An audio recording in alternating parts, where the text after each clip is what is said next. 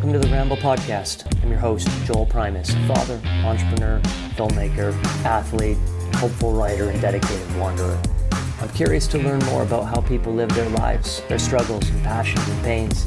So every week, with athletes, entrepreneurs, healers, adventurers, and beyond, I'm going to have unbound and uncensored long-form conversations about people, places, pursuits, and performance. Enjoy.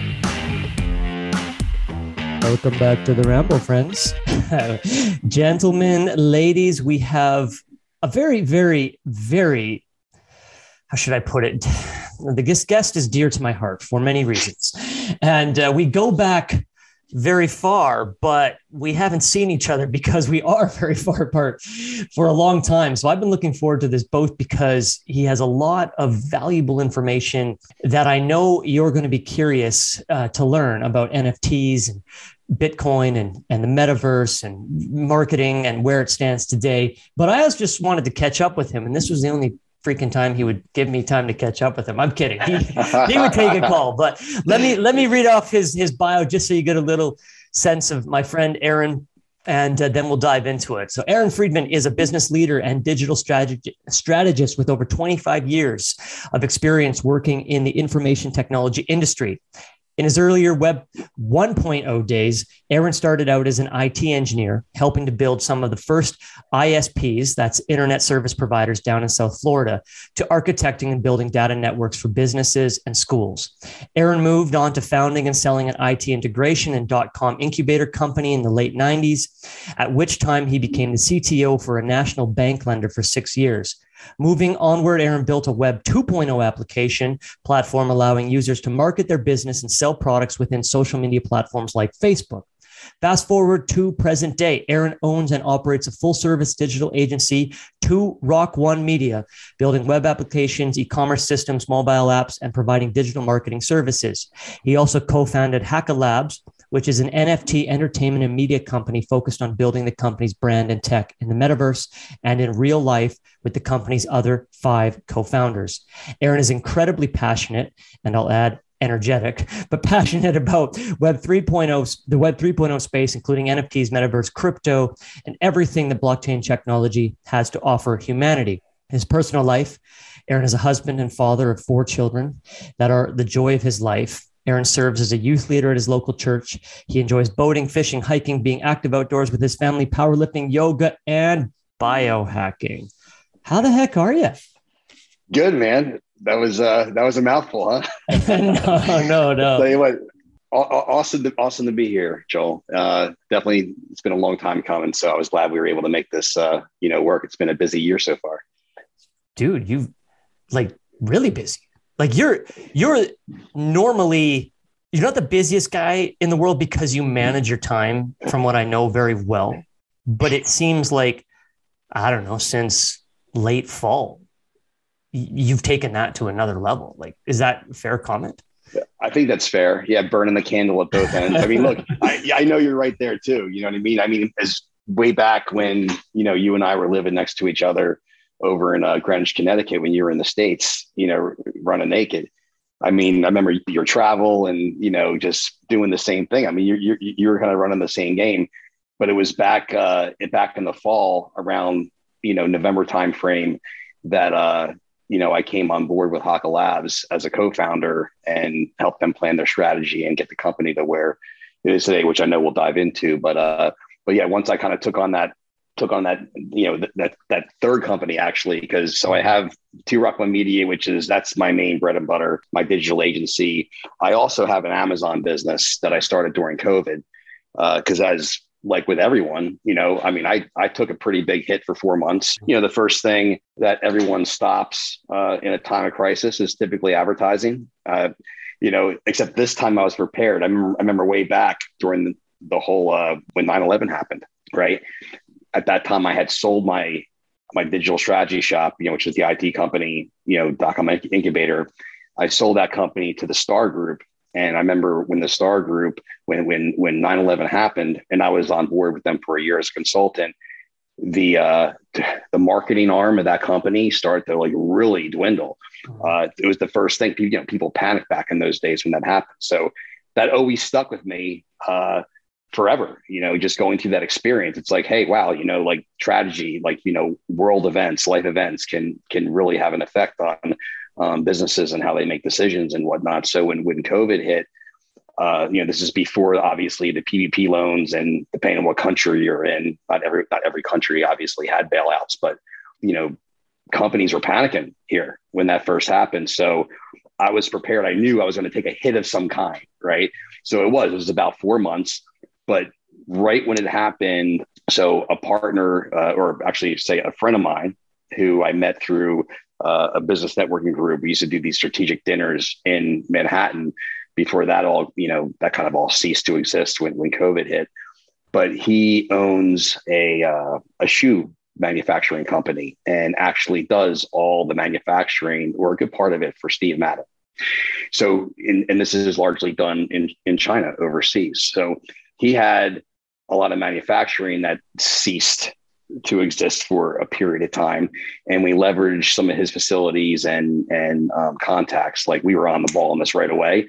And we knew there was like short supply of masks and certain PPE and things like that. So we very quickly were able to do that, to start bringing in, PPE and different things into the country to supply hospitals and whatnot on a B2B way. And then in the middle of all that, I did an exclusive partnership with an amazing company that's actually in Maryland, who does, it's an HOCl disinfectant spray, right? All natural. Like, personally, I'm a fan. Like, I love this stuff. You mentioned I do yoga, so I do a ton of yoga every week. And when you are trying to like watch your health, you're careful about what you put on your body, not just in your body, right, but on your body. I use that stuff in my yoga mat, man. It's like all natural, safe around pets, kids, all that stuff. So that'll get rid of the smell on my yoga mat. Oh my gosh. Yeah. That funky smell that my yoga mat has? Is that like... Dude, I've had the same yoga mat now for years. I don't even know how many years. It's like, it's a really good one. It's thick, and I honestly forget the brand, but it's a really good one. I paid maybe like $120 for back when I got it years ago. And it looks brand new. This stuff not only cleans it perfectly, but it's called Disinfexol. It's on Amazon. So I own the exclusive rights to it on Amazon, right? So I did a deal with them, and so yeah, we're kind of like crushing it with this product on Amazon. So that's like my Amazon business now that the PPE stuff doesn't really happen anymore, because that whole market went back to normal. So yeah, I got stuck on that one.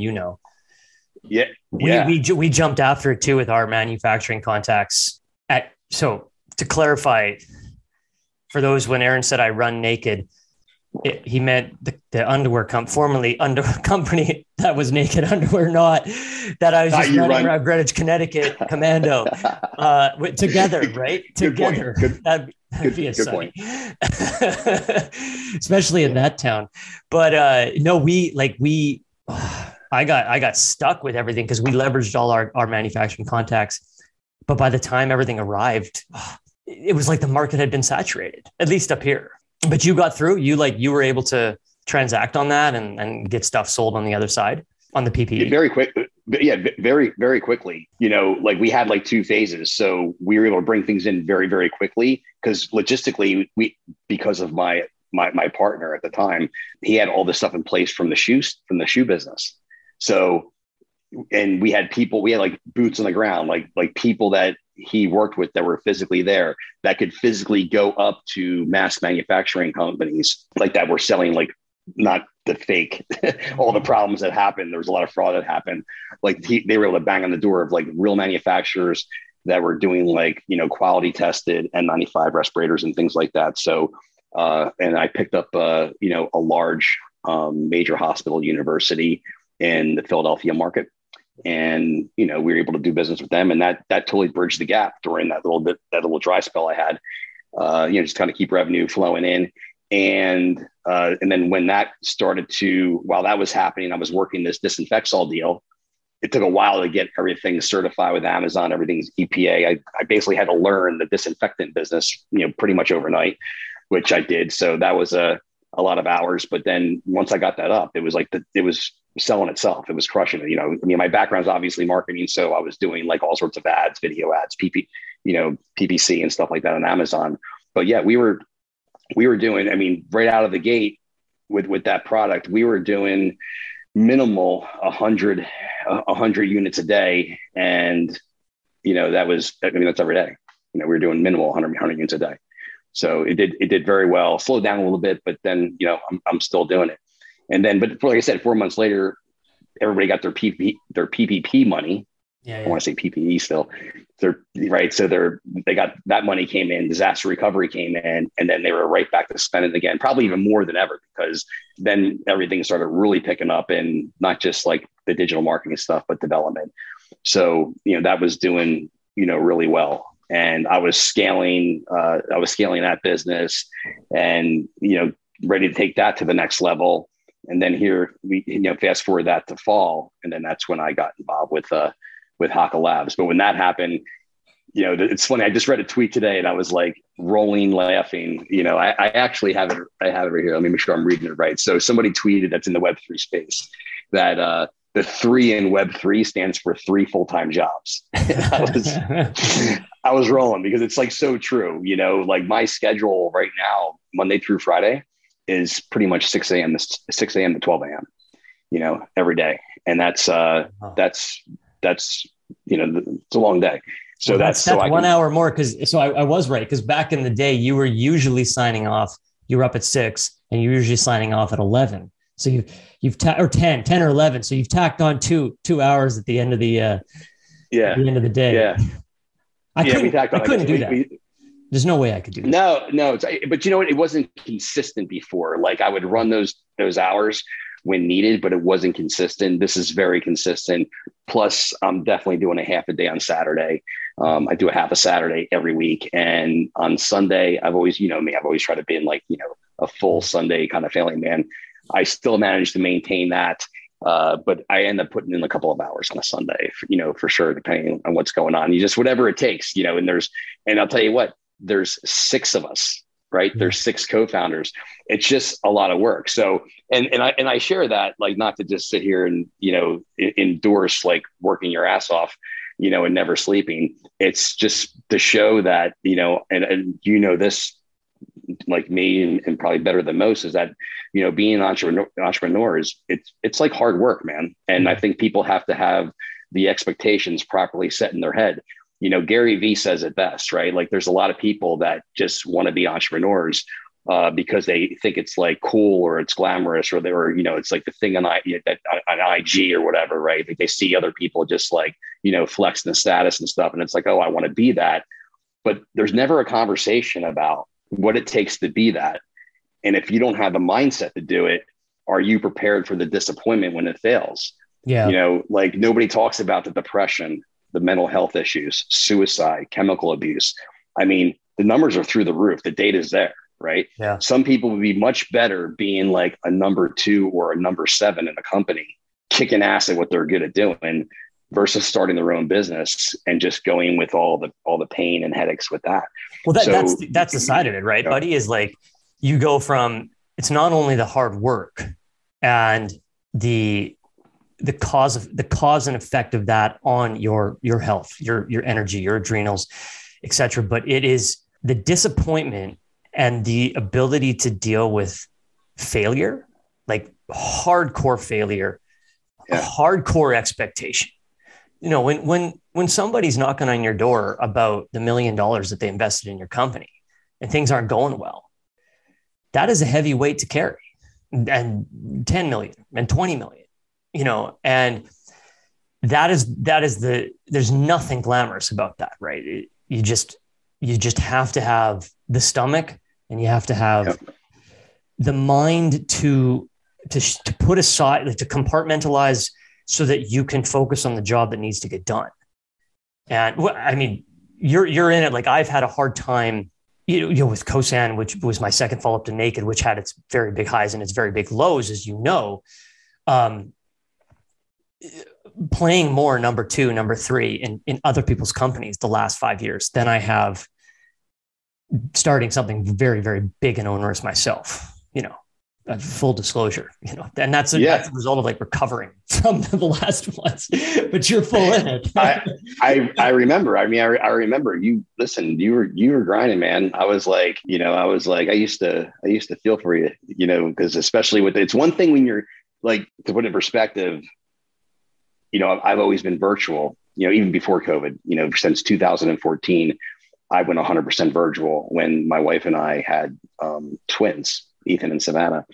Once she got pregnant with twins, because you mentioned I had 4 kids. So my two oldest, which are boys, Kyle and Justin, they're now 21 and 23, right? So they're much older. My twins, Ethan and Savannah, now they're both 10.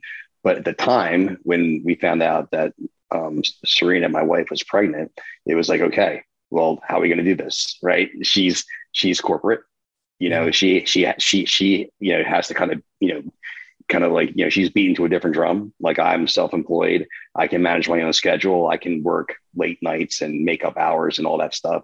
She has to be on that corporate schedule. So her schedule could not change, whereas mine could. So did that change in the pandemic for her? Did she kind of follow suit like everyone else did, or not? Absolutely. In the beginning, especially in the beginning, especially in the beginning. But, when like to kind of rewind back, like around that, 2000, because they were born in 2012. So like around 2011, like when I found out, I was like, okay, I'm just going to go virtual. I kind of made the decision way back then that I was going to go fully virtual. And that was when I was working my Web2 projects. And I also had an agency that I was, slowly building. But 2014 is when I really grew that agency and started like scaling it. So I did that 100% virtual, whereas previous to that, I had an office and it was all local and in-house, and you were driving back and forth, and we made those changes. But yeah, to your point on Serena and her job, when COVID hit, she did go virtual like everybody else. And because it's a Fortune 500 company and there's more risk exposure, right? They did not go back to hybrid and different things like smaller businesses. If you were a smaller business, your risk exposure is a lot lower. It's like people kind of want to go back to work. At least some people do. Whereas in a Fortune 500 company with tens of thousands of employees, people are afraid to go back to work because there's so many people. And then there's of course, the liability. Well, hey, what if somebody gets sick, right? Or worse, what if something like happens to them where they end up in a hospital, or worse, there's a death, God forbid, right? There could be lawsuits and things like that. So it took a long time, not just for her company, but for really all Fortune 500 companies. We saw this in big tech, Google, Facebook, Twitter, everybody, they all really started to embrace those flex schedules to where maybe people were going in maybe like once a week or something like that.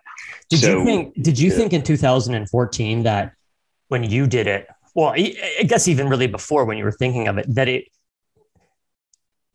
would become even pre-COVID, that it would become what it became, the virtual employee, the virtual business owner? I follow you. So I honestly did, right? I didn't really have a time frame on that. I knew that we would get to the point to where once, especially when Zoom came out. Yeah. Right. Because I was using that way back. When did Zoom officially come out? I was still living in New Jersey. So it was before I was in Connecticut. I want to say, I honestly don't know the exact year. Most of us thought it came out during the pandemic. No, definitely not. I want to say 2018 or 2016 or something like that. 2015 maybe is when it first came out. You'd have to look it up. I honestly know the exact date, but I was using it for a few years, honestly, before that. Because I remember when I was first doing virtual, we were doing GoTo meetings. GoTo meetings are the big thing. I remember.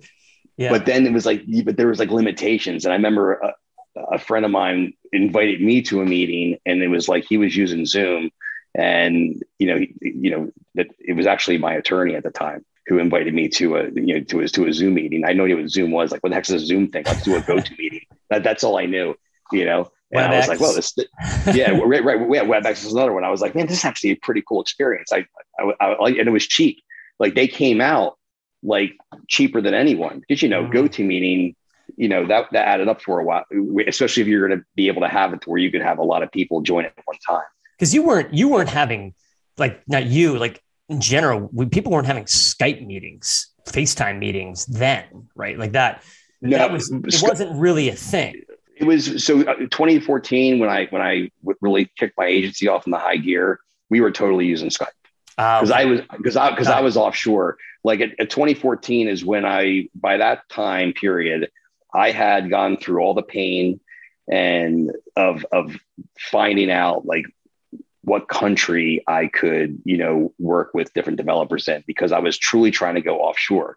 Now I had a core group of developers and people like locally in the States that I've always worked with, but I want to like expand it out. Plus, I mean, it is what it is, right? Like you want to be able to cater to small businesses and mid-sized businesses and even startups. Like I'm passionate about working with startups. Yeah. Like it's kind of like, it's just where I like to be. You know what I mean? Like I love that whole kind of like shoot from the hip, entrepreneurial, drive that people have to be able to think outside the box, quickly execute on ideas, like things you don't see in the corporate world. Like I don't want to have to wait for, a bunch of 80-year-old board members to make a decision on something. Yeah. You know what I'm saying? Like I want people that are like, I want to work with the CEO who's also a coder, who's rolling up his sleeves, right? And getting things done. Right. So I've always gravitated to that. And it's always worked. But the thing, I guess the negative side of that is the budget side of things. Like they can't spend $250 an hour. They're not going to pay a $50,000 retainer upfront for you to do a brand strategy with them. Right. So you need to be able to charge, a smaller fee. So to do that, you have to go offshore. And I spent many years before 2014, like perfecting that, like finding out the best countries to work with. And so sure enough, I landed in Europe and Armenia, which not only is an amazing country with an amazing culture, I've been there, but it's a hidden gem, and I'm probably giving this away to your whole audience here. Everybody wants to get out there and start an agency, but Yerevan is like literally its own little Silicon Valley. The technology there, and they're like super crypto friendly, the government, everything else. There's a lot of Web3, like blockchain, dev shops opening up over there because the government's so friendly with crypto. But they are some hardworking, hungry people that just want to learn and evolve and better themselves in the technology space. And, just some of the nicest people. When you were in Armenia and you are working with these developers out of Armenia to run your business, was this through Upwork? Was this Fiverr wasn't around back then. Was Upwork around, or how were you sourcing? Okay. So Upwork bought Elance, if I remember the timeline correctly. So I think it was Elance actually, and not, and I actually still use Upwork at times if it's something that's a little bit outside of what I staff for, because, like our shop right now, at one point I was up to a total of 15, because we have an office out in Yerevan. I have a partner out there that runs that helps in running my team, especially because they're on a whole different set of hours. Like they're, depending on what, time of the year it is, right? They're either like 5 or 6 hours ahead of us. So, they're starting a lot earlier than we start. So I have an amazing partner out there who, runs our teams, and, we had it up to 15 at one time. Right now we're, right around a dozen or so total with project managers. So, we're a boutique size shop, and, we do enterprise, anything from like custom enterprise applications, e-com, down to, just WordPress marketing websites. So we kind of cater to everybody, all sorts of vertical markets. Can I ask you a question? Yeah. Like, because what I'm getting from you, Aaron, is, and I knew parts of the story, but the theme I didn't quite put together just until now. And that's I'm touting your own horn here, but your ability to cite where the trend is going ahead of the trend. And where I'm going to back that into is, we talked about like Zoom. So for one, Zoom is staring us in the face 6 years before it's the number one stock talked about, et cetera, because of COVID. Right. Virtual. And I'm trying to segue this back to, because I want to frame it in a way that an entrepreneur or somebody can maybe see the world the way you do. And maybe the best place to do that And just one more digression. See the world the way you do and understanding your thought process in these things, because you are so far ahead often. And, again, your early NFT, blockchain, et cetera, which we'll get to. But let's go back to like Web 1 days where, like, again, you're all in. You're all in when headlines are reading bubble but yet, or you must know that, okay, maybe the bubble will burst, but that doesn't mean the world not change forever, as a result of. But you know what, so just to just interject there for a second. So when you go back to, here I am now, like today. So, I'm 49 years old, and going back to Web 1, I was literally in college, right? Building websites, right? That was like Web 1, like web just started, we were still doing, everybody's doing like dial-up AOL and stuff like that. I'll never forget it. I was actually making good money building websites part-time while going to school. I had it, and some of the Gen Xers that are, in your audience, they'll appreciate this. I was able to afford to get an ISDN line in my apartment. Right. And people would come over and see that, and they're like, what the heck's this? It's like a huge modem. And, it looked very much different than your dial-up access, the whole, 28.8K modem that you're downloading at nighttime and then waking up to wait, for it to be to finish. So ISDN, it was 128K instead of 28.8K, basically. Right. But we were doing that to be able to, we were doing websites. This is like HTML 1.0. That's just kind of how it started. And I remember when, that was back when I was helping to build some of the early ISPs down in South Florida. Cybergate was one of them. And a company in New Jersey, saw my work, right? Because I was out there trying to, I had wanted to move back to New Jersey. So I was kind of getting my resume out there, old school way, fax machine, right? The different, you weren't the emailing different that shit? recruiters. well, you know what? Because I had to send it to recruiters. I had to send it to recruiters and stuff like that. And not everybody was using emails still, which crazy. How when I think back to the stuff we used to use to communicate, and it was a company. The company was called Design FX Interactive. Back then, so they were basically an agency, a digital agency. Back then, we called them digital strategy shops. And then they brought me on board to basically be their CTO, is what ended up happening, because they saw all the stuff that I was doing with building out these ISPs. And, they were trying to build themselves out as one of the largest digital strategy shops in the Northeast. They were based out in New Jersey, which was my hometown. So yeah, back in those days, we were doing like, it was, I remember it was a layer Cold Fusion was the programming language we were using. That was, which I'm sure you don't even know the name, but that's how old this was. And we were building like basically some of the first e-commerce applications, like shopping cart software. Mm-hmm. So you could actually buy it, transact online.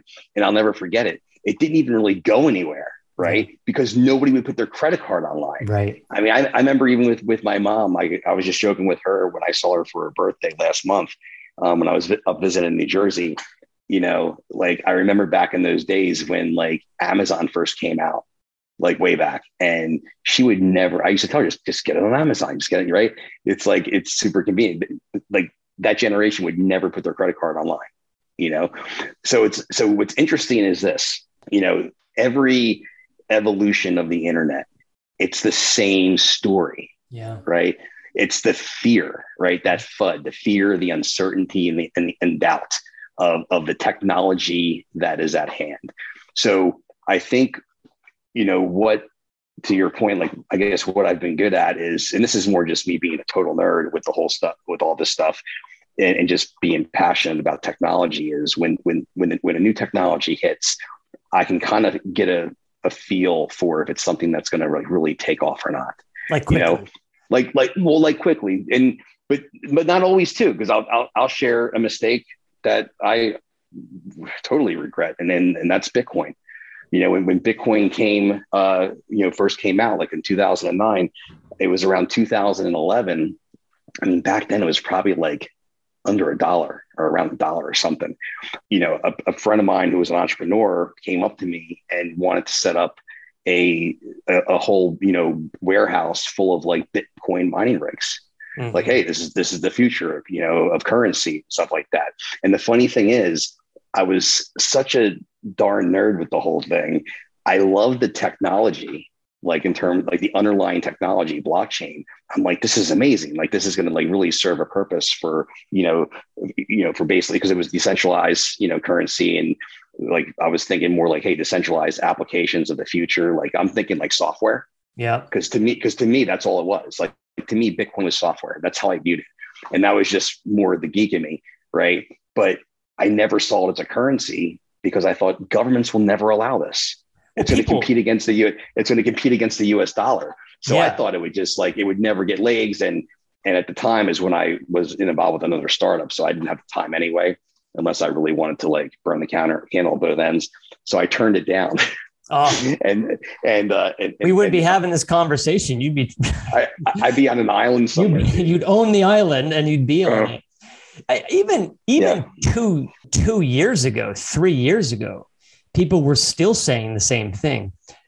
Blockchain, yes. Bitcoin, coin, no. Like, it was all about the underlying technology of the blockchain. 2016, I took it seriously. I got involved in 2016 as an investor. Yeah, 2016, I got involved. So I was taking it seriously. But smart people, to your point, not that long ago, were still very doubtful on it as a currency. And I don't know if that's almost a sheer act of will and the right influencers behind it, or if there was another factor that drove it to where it is today. So you said it right there. So on both sides, there was another factor that drove it down a negative path, because what happened when now fast forward today, like you can see a lot. And, this is my opinion, by the way. I'm not going to claim this is fact. This is my humble opinion, just by kind of reading the market and just how the mainstream media has been involved in governments and things. I think there was a pivotal point when governments realized that, okay, we can't stop this. Because when something is so big, right, and it's global and it's being run by decentralized networks, like basically nodes that are doing like proof of work, and there's no way to take down the network. I mean, you'd have to or even that's why they say it's never been hacked, because you'd have to take control of 51% of the network. Right. And how are you going to do that? We're talking about, thousands and thousands of computers all over the world that you don't even know where they are. Right. So there was I think a pivotal point to where large institutions were like, okay, this is clearly the future. We can't stop it, but we have to get involved. So, how to these large banks, they all kind of commiserate, behind closed doors when nobody's listening. And, I think they were just like, okay, well, we need to be able to get the price down. Right. Or at least stall it so we can get involved. Because remember, it's a little bit different when you have people like individuals like us that want to get involved with something. We can move very quickly. Right. We can quickly decide I'm going to buy this. And, or startups can develop an application, right? Like a centralized application and launch some kind of product on the blockchain. We can move and shake very quickly. Governments and institutions, financial institutions that are like SEC governed and things like that, they can't. It's policy. There's so much policy around it. So they knew they would need years, right, to kind of get things, approved, by, like governments and institutions like the SEC and stuff like that. So the only thing that they could do to guarantee that they would be able to kind of like get into this thing early on enough and make money at it is by keeping the price down, to their favor so they could be buying in. And it's the only thing that makes sense to me, because for the longest time, there was so much press, just poo-pooing it. You know what I mean? And I remember when Wells Fargo sent a memo to their entire staff that not only could they not pitch or talk about Bitcoin or crypto of any kind to their customers, they couldn't even own it. Like, they literally said, you can't own it. I don't know how they could enforce that, of course, because they're anonymous wallets. But I remember when that memo got sent out that I saw that somebody shared with me. And then it was like years later, of course, now they're selling crypto. right? Bank of America, large, PayPal, everybody's like in the game. And it's funny. It's like, and then you'd have like, things that like world events that happen, like we've seen it now, right? We've seen it with Canada and the truckers thing, right? Where they had all their accounts, their bank accounts seized. So well, and not just them, just to, I don't know how closely you followed that, but when they passed the Emergency Act, they jammed through a number of laws around financial disclosure and regulation and far-reaching laws where they've effectively regulated it. You can't have an anonymous Bitcoin account or a cryptocurrency account in Canada anymore. They can ask you, they can ask you to disclose it. I just had this happen to a buddy the other day. He was moving 50 grand, a very small amount of money relative to, what this was. And they blocked it and they froze it until he disclosed, because he owned both accounts, that it was his own account that he was sending the funds to. So you're probably talking about the exchange, because he had it, because obviously no government, no institution will know what you have inside of a wallet. Like, for example, if your buddy had like a mining rig and he was like a node on the network mining Bitcoin and getting, paid out in Bitcoin in a private wallet, no one could ever stop that. No one would ever know about it. But the second you take that Bitcoin and you transfer it to an exchange wallet to sell it, well, then, if your government's on top of those exchanges, then they would absolutely know, and they could obviously. Yeah, no, you're right. Because that's a custodial wallet. That's the problem. That's why we tell people, even in our project right now, we educate people, don't ever keep your crypto inside of like your Coinbase account wallet. That's a custodial wallet, right? You technically don't own that. Yes, it's in your account. You can see it in your portfolio. But if the shit hits the fan, right, technically it could be seized. The safest place for your crypto is going to be in a private wallet, right? Or even better, in one of I have a new one right here in front of me, in one of these things, which is a Ledger Nano X's, one type of a cold storage wallet, or a Trezor, or whatever. So. Well, yeah, shows you how much I know about it, not totally understanding it. Yeah, you're right. Now that you say that, though, it was an exchange that they cited. I think it was FinTrack, which regulates. Yeah, it makes total sense. But but it's funny when you look at history, though, and like other countries to where it's like Venezuela, like countries that try to move to communism, and then they obviously kind of went down the crapper, right? You would have all sorts of assets being seized, land. Like, people think land is an asset. Well, of course it's an asset. I mean, here in the United States, land is booming right now. Real estate is booming right now. And while that might be the case, nothing's ever guaranteed, right? If the shit hits the fan, could the government come in and seize that land for whatever reason? Well, the answer is yes. I mean, I would hope it would never come to that, but the answer is simply yes. Can bank accounts be seized and frozen? Absolutely. Any real physical asset, right, can be seized or frozen. I mean, even gold is troublesome, right? Like, you can't exactly move gold around, like, of any value. If you want to have $1 million in gold bullion, like, what are you going to do with that? Throw it into a backpack? You know what I mean? How are you getting that across the border? You could have $1 billion of crypto in a little USB stick and stick it in your sock, and even if you lose that, or it breaks or gets damaged, as long as you have your seed phrase, you can get it loaded back up onto another device. It's like, it's one of those things that it's not impossible, but it's very hard for somebody to take your digital assets if you're taking care of those the right way. Most people, myself included, have no clue how to take care of their digital assets the right way. We'll have a little ETH, a little, whatever we have, but 90% of what you just said, I have not taken into consideration. Now, perfect. This is a perfect segue. So, Haka Labs, right? Yeah. The company that I'm co-founder of. There's six founders in this company, all amazing, super smart guys, right? That came together and started putting this thing together since last fall. One of the things that we built this entire company upon is education, right? And you get to see a little bit of that, right? With our 2 Zoom calls every single week, one for status updates and It's Q&A, fantastic. one for education. I've never, we ever seen something so organized. I am a holder of your guys' a few of your NFTs, and it's phenomenal.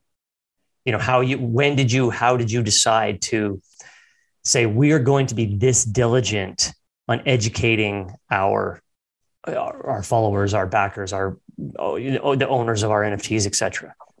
Yeah. So when my friend Brett, right? So Brett Somerville, AKA Dr. Dick Doofus, that's his alias, right? We all have our aliases, mine's Chef X. So we all have our goofy aliases, but, Brett and I were, really good friends, ever since kindergarten and, just growing up. And even after we both went our separate ways, went to school, we were both in the tech space at the time. He transitioned into something differently later, but he was, I believe he was working for AT&T, doing like Cisco router programming and stuff back. So we've always stayed in communication, throughout our whole life together. And, he came to me, after he kind of like got the starts of this company together with a few of the other founders, right? He came up with the original idea and everything else. And it was kind of funny because in the beginning, you couldn't even have a conversation with the guy, right? He's making everybody sign NDAs. It was very cloak and dagger. So he knew, that I was into crypto, for years and years. And obviously I have my knowledge in IT and running development teams and things like that. So he kind of came to me and, after a lot of conversation, we wanted to do something really special with this project.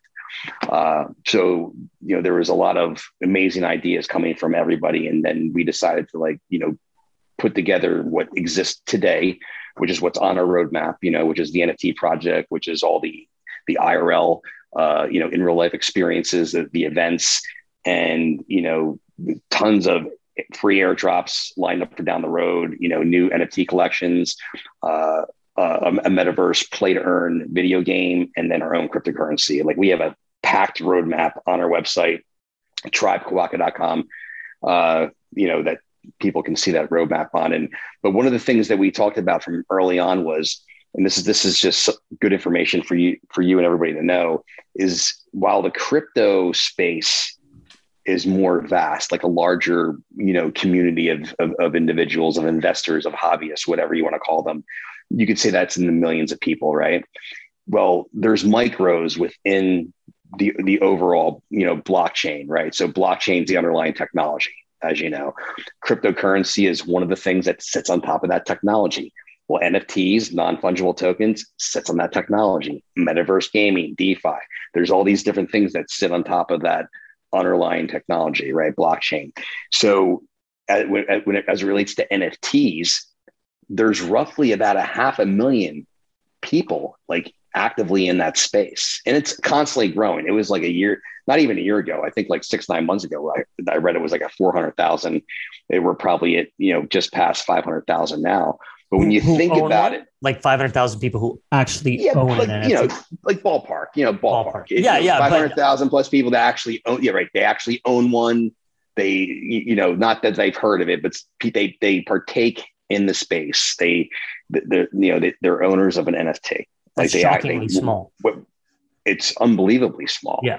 And I'm sure that number is just growing by the day because they've ever since Bored Apes and all there's people and then crypto punks, now the writings on the wall, people see how successful some of these projects have been, where NFTs are worth millions of dollars, the blue chips anyway, that we're lucky to kind of get those valuations. I think more and more people by the droves are flocking in every single day. But here's the thing, and this has always been the case with crypto, scams are just everywhere, right? And largely a lot of them are phishing scams. These scams have existed before NFTs, right? These scams have existed ever since crypto wallets have existed, because the one thing that you do when you create a crypto wallet, and you did this yourself, is you had to create a seed phrase, right? Those 12 words, those randomly generated words, those 12 words are the keys to your kingdom, right? If anyone was to get that seed phrase, they could take everything out of your wallet, because they could use that seed phrase to basically restore all those assets into a new wallet. Mm-hmm. So that's why whenever you set up a wallet for the first time and they give you your seed phrase, you're supposed to write it on paper, never save it to a computer. You're not taking a picture of it with your phone. You want to have it in a safe place. Like me, I keep it in a fireproof, kind of bag. And, I have that sucker locked up in a safety deposit box somewhere. Like, I need to make sure that it's going to be safe. And usually you'll have like more than one copy, keep it like, 2 or 3 copies in different safe places, because that is the keys to your kingdom. Like, you don't want anybody to have that. Well, ever since the beginning, there's always been these phishing scams where you'll get like an email or you'll get like a notification in Telegram or a Discord or whatever community you're part of, where they're posing as like the company. It's kind of like that. I'm sure you've gotten these before, like when PayPal was a big one that this would happen with. You would get an email from PayPal, right? And it would look like a genuine PayPal email. And they would give you a link to basically like log in with your password to check your account, because they would say there was an unauthorized access to your account, and you would log in your password. Yeah. Well, all you just did was you just gave the hackers your password, and then they would log into your account and drain it. But that was a big thing up until you had 2FA, right? 2-factor authentication. And, that kind of like solved that problem for the most part, as long as you had that activated. But there's no, when it comes to your crypto wallet, 2-factor authentication doesn't mean anything when somebody has your seed phrase. Mm-hmm. So given the severity of that and knowing how innocent people can lose their funds very, very quickly, lose their digital assets, we decided from the very beginning that education was going to be a huge part of this, because it wasn't, as much as we love getting all the crypto guys in, the OGs of the, in the NFT space, to have them part of your project and get them out there, just word of mouth marketing is obviously awesome. We wanted to do something that was different and educate newbies, people that have never even heard of an NFT, right? But we're curious, right? Or people that have heard of an NFT, but they've never minted one or they've never bought one. Maybe they're scared of getting into the space, because again, there's that fear, uncertainty, doubt, right? Like, they hear about scams and all that stuff. And a learning curve without, the trust and assurance of maybe a broker or something like that. Yeah. Like inside the system to lead you to the promised land. It's not there yet. It's not that user friendly. It's not like, like you set up an E-Trade account, right? And then you can have somebody on the phone walking you through it like an E-Trade broker or something like that, right? Because I remember way back it was like the 90s, late 90s, mid 90s, when I set up my first online trading. I was doing online trading for the first time, and it was E-Trade that I was using. I'll never forget how easy it was. Like, you just do the transfer, you transfer your money there, it's in your account. Great. I don't understand stuff. Make a phone call, chat, whatever. You have all the support in the world. That doesn't exist in this space. There's no phone number. If you do the wrong thing, you're losing your assets, like literally. So we made the decision from the very beginning that we were going to do in-depth training. We're going to teach people, well, first of all, what the heck an NFT even is, like what gives it the value. Not just about the fact that, hey, it's a cool looking JPEG, but that there's the real value is the token and the utility behind it. Utility being like, what is this, NFT getting you access to? In our case, it's both, tangible, just tangibility in the real world, as well as tangibility with digital goods. So like, what we're going to be doing with our Metaverse game. And also to like our NFTs accumulate tokens every single day. Can you just explain the token piece? Yeah. So before I jump into that, I'm going to back up just for 1 second, just back to the education piece. You know me, I'm always having like 5 conversations at the same time. you know how my brain works. So on the educational piece, we wanted to be able to give people, just kind of like that hand holding experience. Like, listen, there's nothing to fear here. Just follow our instruction, and we're going to tell you how to do things safely. We're going to tell you how to avoid the scams and show you everything you need to do to not only understand an NFT, what it is on the surface, what it is as a technology, but not only that, how to set up your, an exchange account, right? So we like Coinbase is kind of like the biggest name and they're the easiest. So we used Coinbase as the example, and we were showing people through Zoom calls and just videos, like, because we were doing this ourselves, right? Like we were basically creating brand new accounts across the board for everything just to use for the training series, So it was like how to set up Coinbase properly and get verified, how to buy Ethereum, on Coinbase, how to set up a MetaMask wallet, how to set up a Coinbase wallet, how to transfer your Ethereum and do test transfers to make sure you got the right address, and like just how to do things the proper way, the proper steps. And what ended up happening is we accumulated this large educational database really of videos and instructions where every week we would tackle a new topic, and you'd have a video walkthrough instruction of everything. And you'd have a PDF handout of all the steps mapped out, both visually and in text, right? Step by step by step, where there's like, as long as you attended the trainings or watched them on demand and just did it, offline on your own, there's really no way you could screw up. And that's exactly what ended up happening, right? Everyone in the community that we were growing, like low and slow, like this was a grassroots operation. We were literally going out to our local friends, family, business contacts, like personal contacts, right? All of us, like all the founders, like there's 6 of us, one person tells one person, it just kind of went viral from there. It was like, that 1, 2 to 3 degrees of separation. So out of 8,000 NFTs, we probably had 6,000 to 6,500 NFTs pre-sold. Yeah. By our community. And that was all done through in real life events. We were doing in-person, like pre-launch events. We did a huge pre-launch event in mid-December. And then we were doing like in-person training events on top of all the Zoom, trainings that we were doing. So, and then people would start telling people we were doing contests, like all sorts of really cool stuff. I think we probably gave away somewhere around $25,000 in Ethereum, right? Over the course of like 6 weeks or 5 weeks, whatever it was, where every single week we were, we set up these different contests where people would, invite people into the community, and, there were certain metrics you had to hit, right? And if you hit these metrics, you would be part of the giveaway, and we would just raffle off from there. And, we were giving away thousands of dollars of ETH every single week. And it was awesome. And also free NFTs and NFT whitelist spots. It was, we really gamified everything and made it like very, very fun for the whole community. So yeah. And that really helped to just, not just build a community, like there's, all projects have a community, all projects have a Discord community where, people are part of the project. But I think what has always been so unique about us is that it's that grassroots, it's that these are people that we have in real life relationships with, right? Yeah. These aren't people that we're meeting online where we don't know who they are. We don't know their history or their backgrounds.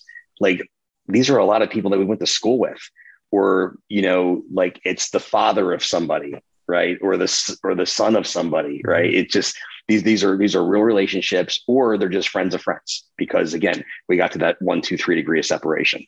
It just reminds me, well, what we were talking about earlier with the challenges of entrepreneurship is that no matter whether it's Web 1, Web 2, or Web 3, a startup is a startup, and a startup is blood, sweat, and tears. It's love money. It's getting out and spreading your story and working your story and continuing to build your tribe of people who are going to, again, push out your product or whatever it is.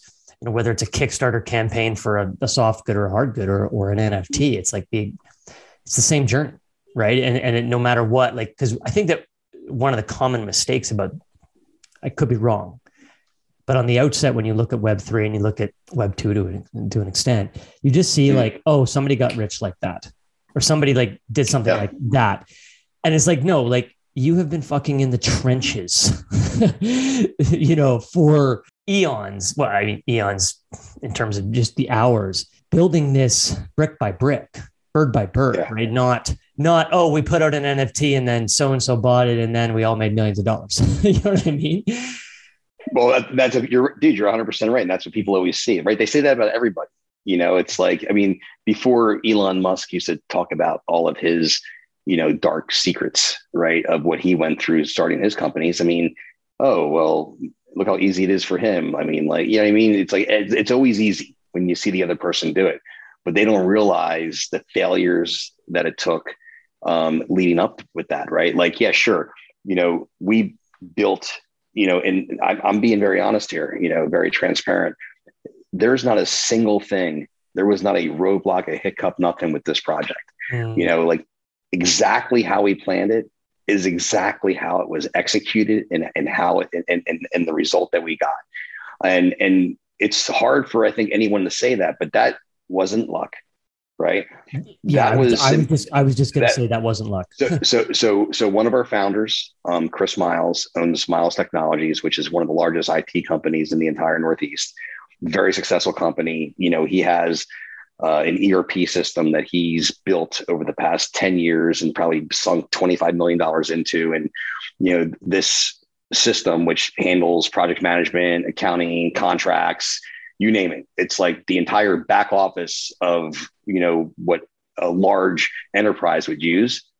We're using that to run our company. We're managing the way that we're managing all of our members. We've treated this exactly how we should treat any business. Like NFTs, it's people kind of have been shooting from the hip with the whole thing. And honestly, there is a little luck involved. Like, like the Bored Apes, that the Bored Ape Yacht Club, a couple of guys, they were very much anonymous up until not that all that long ago. They weren't doxxed when they launched that project. They were completely anonymous. I think it was that they either borrowed their money from their parents, or they put it on credit cards, one of the two, a few $1,000 or whatever, just to kind of get it together. And, it wasn't until, celebrities kind of started taking hold of the NFTs that it really started to kind of get legs. And it was really that drive. It was the influencers and the celebrities that were owners of these things. When you have like, Paris Hilton and Jimmy Fallon, like flexing their Bored Apes and, talking about how their Bored Ape reminds them of themselves. Like that's how, or Stephen Curry, right? Pro ball player. Steph Curry. Steph Curry. Steph Curry. Yeah, no, the fundamentals are like, they're the same. And that's the message in this. It's like what you just described to me and what I saw day one was that, if I'm looking to make an investment, I'm looking at the horse, but it's the jockeys that are going to bring, it's the jockey that I really want to get to know and understand just how dedicated that jockey is, the entrepreneur and that's what you guys were. It was like a meticulous, cohesive, everybody's rowing in the same direction. The egos are not in the room. And this is what you do. Like you deliver it without a hitch. And I think that so many projects could go better if they had a group of guys, group of gals, whatever, like you are in this business where it was just lockstep, hard work, boom, boom, boom. But it only got there because of our own histories, like Brett, his mind's amazing. Like he's a great creative and the creative process that he's able to, take from his brain and then communicate that right to our illustrators and, the creators within our company to be able to, articulate and communicate what's in his brain essentially to where we can actually get it down on paper, down on the computer. So you can kind of bring those ideas to life. Like that process that's not an easy process. That's something that's gifted. Not everybody can do that. And then, everyone else, all the other founders, we all come from very unique backgrounds to where we're able to bring our talents individually into the company to provide some sort of value. And it's taking years. Like, listen, I mean, I've made tons of mistakes over the course of my 26 plus years, in the industry. You constantly learn and evolve and get better over time.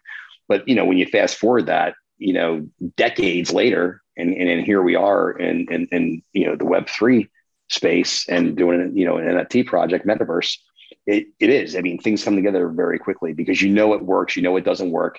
And we just happen to make the decision. And listen, we didn't know either, because there's no historical data on NFTs. It's only really been here for, I mean, Bored Apes, they started up a year ago. It was like April, May last year. They're a year old. That's it. Like, and already worth a few billion, right? So, and then, CryptoPunks before them. So, maybe you're 2 years in. I mean, technically they're around since 2015, I think, but, no one really knew about what they were. It was more of just the idea. They didn't really pick up any steam really until the past year. So there's no real bit as a business, right? There's no real model. So everybody does the same exact thing. It's like they hire an influencer, or like maybe either they use their own capital or they raise some capital. They hire influencers, or they pay for ads, and they try to just build up all this buzz, grow a community, sell it, and then just, either it's a rug pull. And by rug pull, I mean that they created it. They created the project, they created the NFT, they created the community, but they have no intention of doing anything else with it. Right. The purpose of the creation of the project was simply to create 10,000 NFTs, 5,000, whatever the number is, sell those out, right? They're selling them for, $200, $300, $500 a piece, make their, few million, and then that's it. They just kind of walk away, and eventually the whole thing will kind of like dissolve, and the value of these things will go to zero. Yeah. And that was something I wanted to talk about a little bit, because obviously you guys have a roadmap to the future, and we can talk about that, but more, maybe what's even more interesting to myself and is what you think of the NFT space in general, and the use case for this medium, regardless of a JPEG that's cool and quirky, and you own, one of 5, one of 1,000, one of 8, 10,000, whatever the case is, right? Right. Because again, back to the future, right? Like, you are always thinking about the future. You must be thinking 10 steps ahead, NFT, 10 steps ahead, blockchain, Metaverse, et cetera, et cetera. Did you want to weigh in a little bit on that? And again, feel free to bring it back to Tribe Kawaka. No. I don't want to make it all about me. I mean, I think it's important. Again, this falls right in line with the educational piece, because I think people need to be educated. So in my humble opinion, and this is, no different than looking at, history repeats itself.com, right? Go back to 1996. There was a website out there, maybe you heard of it, called fuckedcompany.com. I don't know if you remember that. What was it again? I know you're younger than me. Fuckedcompany.com. Sounds like one of my last businesses, though. Don't mean to drop an F-bomb here on the show, but that was a real website, and it was hilarious, and scary at the same time. You would literally watch that website every day, and it was a real-time list. It was the guy that did it was out of Silicon Valley. That created the site, because so many of these .coms were going bust, right? Because remember how I said earlier, like it's like back in those days, if you had an idea and .com was on the end of the name, right? you could raise, $3 million, $5 million on a cocktail napkin. Yeah. It was that easy. That's how crazy those days were. Well, what happened? Everybody caught, wind of this, and they just started doing it just for the hit. And the goal wasn't even to make money. That's how insane it was. Like, these .com companies, their version of making money was like, I'm going to go public. Mm-hmm. That was the exit strategy. I'm going public. Not, we're going to build a business and we're going to generate revenue. We're going to change lives. We're going to pioneer in industry. None of that stuff. Now, there were companies that were like that. Obviously, Amazon, right, came out of that. Netflix came out of that. There's companies that absolutely came out of that and did it right. But 98% of those companies went to zero. Mm-hmm. Right? They went to zero. Now, what happened with cryptocurrencies? Remember back in 2017 when Bitcoin blew its top and it was like 20 grand. It hit like 20 grand, just under 20 grand. And then all of a sudden, the next day, it started kind of tanking down. Yep. But that blow off top moment when it peaked out at 20K in 2017, I think it was November 2017. It was from that moment, it was for the next year, it was rapid fire machine gun. Just coin after coin after coin was they were doing these ICOs, these initial coin offerings, which is kind of like doing an IPO in the stock world. Like every day. In the coin list, if you were on Coin Market Cap, right, looking at all the different, coins and tokens, it was, just thousands. It wouldn't stop growing. And same deal, right? Between then and now, so many of those coins have gone to zero, or maybe they're still there, but there's no trading volume. It's basically going to go to zero.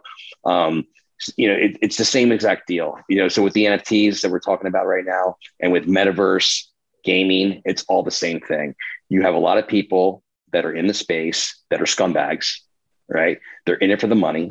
It's a rug pull.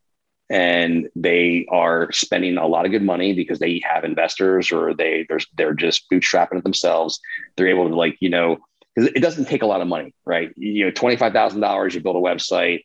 $100,000, you can have your website, you can have your white paper, you can have marketing, you can you can make a lot of things happen. So if you're a smart person and you can pay the right people and budget the right way, you can really look good coming out.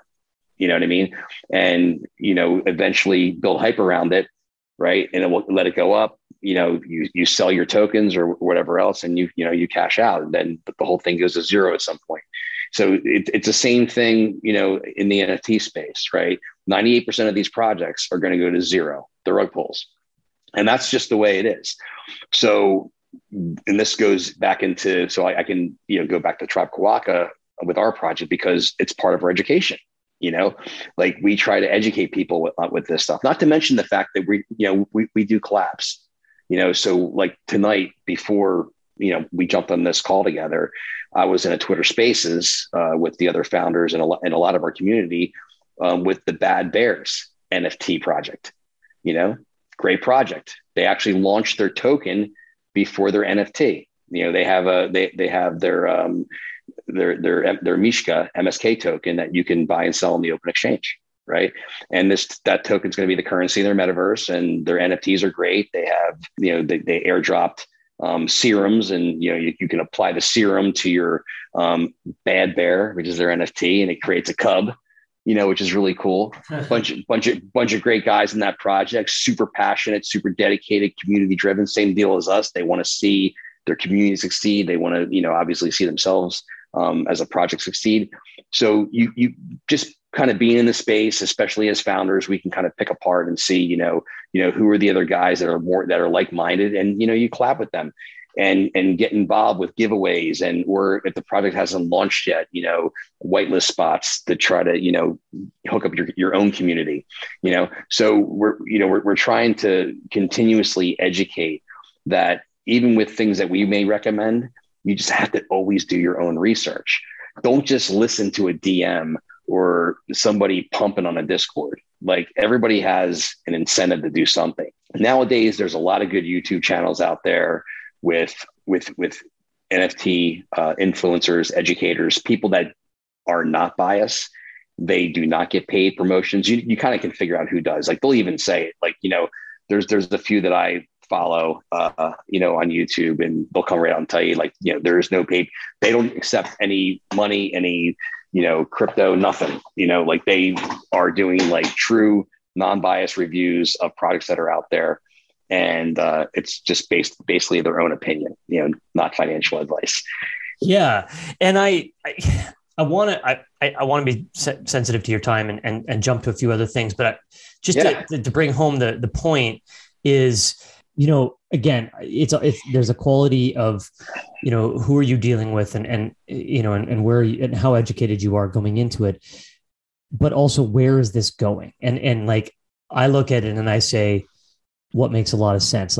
It's not just artwork, it's tickets, the ticketing industry, where this idea or the utility of the NFT is, I think, where people need to also pay attention if you're an entrepreneur, or if you're, just trying to get into it, is okay, well, 5 years from now, how is this possibly part of the 2% that are sticking around? And then, not just in terms of the artwork might be there forever, like great artwork is, or cool artwork is, or et cetera. But what utility, how can they look and say, Netflix pre-Blockbuster with an NFT, right? It's like starting to try and plan through their mind these different utilities that this technology can do. That is good. That is going to change the world, or at least change the way how we do things to a very significant degree. So that's an excellent point, and you're spot on. So like when you look at when Bored Apes first came out and CryptoPunks first came out, there was no utility. They were straight up PFP projects, profile picture, right? Yeah. It was artwork, and that's all it was. Sure, it is a token technically, right? Because it's an NFT. It sits on the Ethereum blockchain. Each picture is unique, right? Of its own. These are generative art. So basically, what generative art means, which is what we are, what Bored Apes are, you have a base layer, which would be in our case, the Quokka. Like there's a base layer, plain, nothing on it, no accessories, no nothing. It's a base layer. It's kind of like a Mr. Potato Head, right? You have the base potato, and then you have the eyes and the nose and the ear and the mouth and all these different things. And you can make different variations. Well, when you create enough accessories and, for the base layer, you're then able to generate, using a computer algorithm, anywhere from tens of thousands to millions of different variations of these things. And this is what we did, right? So our illustration team created the base layer and created all these other accessories. I think generated somewhere around 80,000, 100,000 of these unique NFT images. And then Brett, right, and John Furno. John Furno is one of the co-founders who is actually the lead illustrator. He illustrated the original Quokka. And then we have a team of 7 others that he manages on top of that. They sat there over several nights with no sleep and a heck of a lot of coffee, going through basically 100,000 images to finally narrow it down to the 8,000 that we launched. And now that's what Bored Apes did and CryptoPunks did, but nothing else. But because they were the first, they're the blue chips, right? Like that's all they had to do. Kind of like when Bitcoin, right? Bitcoin was the first. There's no smart contract. There's no real utility to that. It's a currency. And because we now have, I told you 2009 was when Bitcoin came out. Here we are in 2022.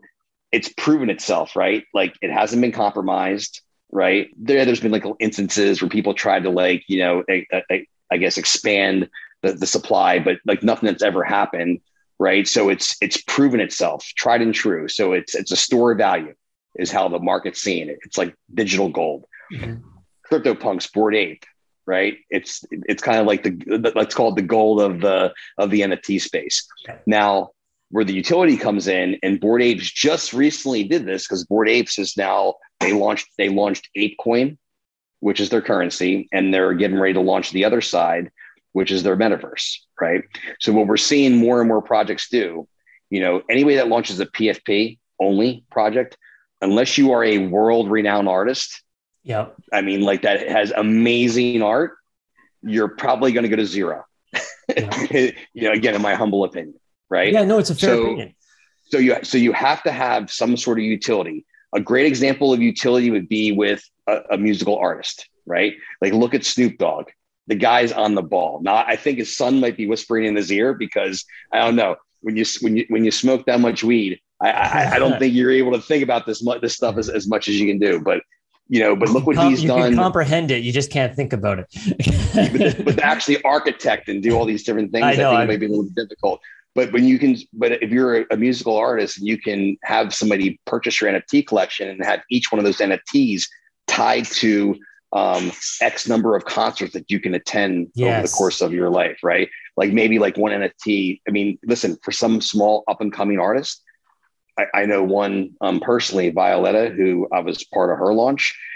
She's an amazing musician, guitarist, soloist from Germany, from Italian descent, but lives in Germany.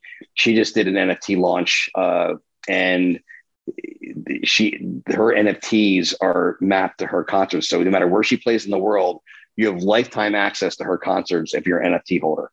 With others, it might be backstage passes, or you'll get free merch, or you'll get songs airdropped to your wallet that if you have the NFT. In our case, as Tribe Kawaka, like our utility is, well, several things. First and foremost, each one of the 8,000 Genesis NFTs that we launched, right? The ones that you minted and the ones that we all minted, every one of those NFTs accumulates 5 Quokka tokens per day. Mm-hmm. Now, these tokens are going to serve purpose in our Metaverse game, which is going to be released the end of next year. But every single day for life, every NFT accumulates 5 Quokka tokens. And what will end up happening is those tokens will be redeemable in the game. There's going to be an NFT marketplace in the game, and those tokens can be used to buy and sell other NFTs. And by NFTs, I mean in the game, you'll have like tools, land, plots of land you can purchase, for, just different things in the game. So there's that utility from the token standpoint. And then there's a whole, in real life event, part of it. Like right. It's one of the things that we're looking to do here, which we have done from day one, is growing that real tight knit community. We're going to be at NFT.nyc in June, right? We actually have a video that's on our YouTube channel. If you go to Tribe Quokka on YouTube, our latest video talks about all of our in real life events for the rest of this year. And, we're having these after parties where we're going to drop a pin, and it's like the first people to show up and can, show that they're an owner, like just show us your wallet with your digital wallet, your MetaMask or whatever with your NFT. You're going to be in the VIP section. We're doing beach bashes down the Jersey Shore in Wildwood Crest and that's going to be amazing. Same thing, NFT to get in. We're having what's called a Quokka Cup, which is going to be a competitive event. Okay. This is going to actually be down, my neck of the woods down here in Charleston, South Carolina. Same thing. So it's like exclusive to owners of the NFT. You're not just buying a JPEG.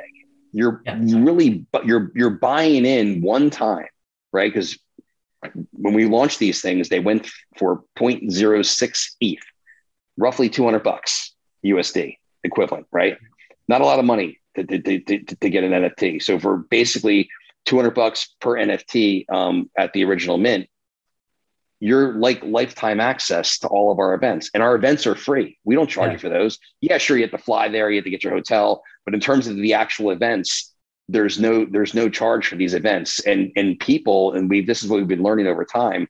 I mean, people are starving to be part of a real community, especially in a post-pandemic world where, depending on what country you live in, because we have people that are part of our community from all over the world.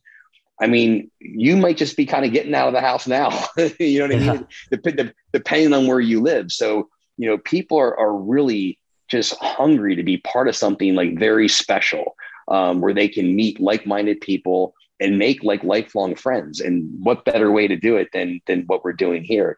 And that doesn't even include the future stuff, which is, by you having those NFTs in your wallet, getting all the free airdrops we're going to be giving away, where you'll just wake up one day and there'll be an NFT in your wallet from us, again, adding value and serving purpose, not just financially, right? Because there's obviously the financial component to what those will be worth over time, but then the utility of how you're going to be able to utilize those NFTs, again, fast forward 2023 in our Metaverse game.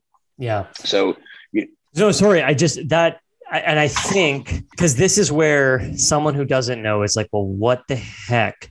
Okay, so there's one Metaverse game that I can use it in, and then maybe that coin or that token gets me access to another Metaverse game. But why do I want to be a part of that Metaverse, etc.? So there's these leaps that are not very big leaps, but they seem huge right now, where people are still getting their head around this, like, on this NFT. And then it's like, oh shit, there's a Metaverse I got to deal with, right? And education, remember education. And so what I want to do, Aaron, because again, I know it's getting late for you, is I want to put a pin in the Metaverse and the NFT thing and say, once we're live on the Metaverse side of it with you, we're gonna have this conversation again and start there. Yeah.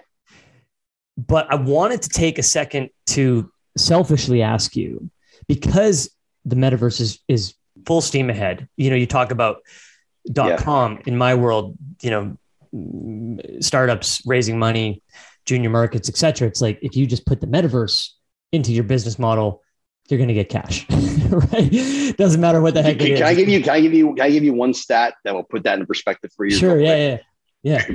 Just and then you can continue where you're going with that thought. So if you look as of right now, this moment, right? If you look at the overall, and I'm looking at it on my screen right now.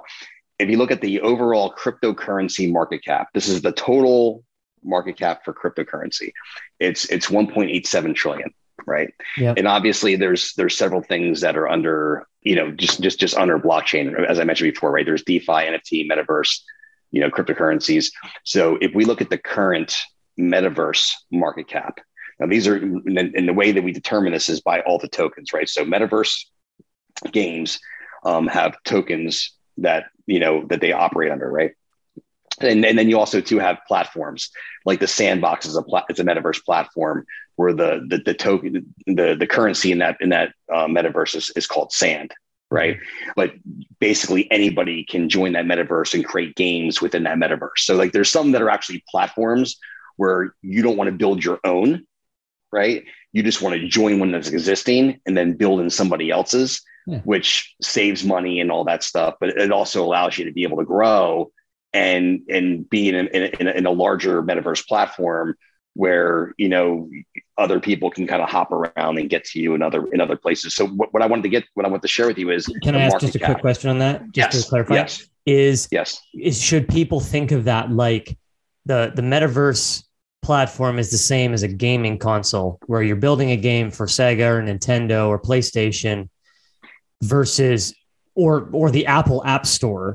So don't think of it, I wouldn't think of it as a platform like that. I would literally think of it as the next internet. Right. Okay. The next internet. And if you look at Web 2, right? Like Web 2 social media, you have social media platforms. You have like let's look at Facebook. It's what it is. It's probably the biggest, right? Even today. And within the Facebook platform, I'm sure you remember when like Facebook games were huge. Like there was a time when they hit a real peak. Zynga was in there. I remember Mafia Wars and like all these other, games. People were building games within a large Web 2 social platform. It's not apples to apples, but just to visually represent it, that's pretty close. A lot of time for some people, Facebook was kind of like the internet. Social media was kind of the internet. It's all they did. So where blockchain technology really is going to be the next evolution of the internet because of just what it's going to allow us to be able to do. You're talking about, global marketplaces and new economies and, where these are going to be platforms that serve up anything from finance to gaming, to really any utility. I mean, we talked about NFTs, right? A non-fungible token, right? So that's basically a digital asset that can't be counterfeited, right? It's signed on the blockchain. Like when I show you that in my digital wallet, that can't be faked. It's like we can trace that. We can trace that transaction history on the Ethereum blockchain using Etherscan, right? There's a way to be able to know that that's authentic and it belongs to you. So think about your car title. Okay. Think about the deed to your house and all the identity theft that goes around that, right? Yeah. It's a piece of paper. Like one day that's going to be an NFT. Yes. That's going to 100%. Be in your digital wallet.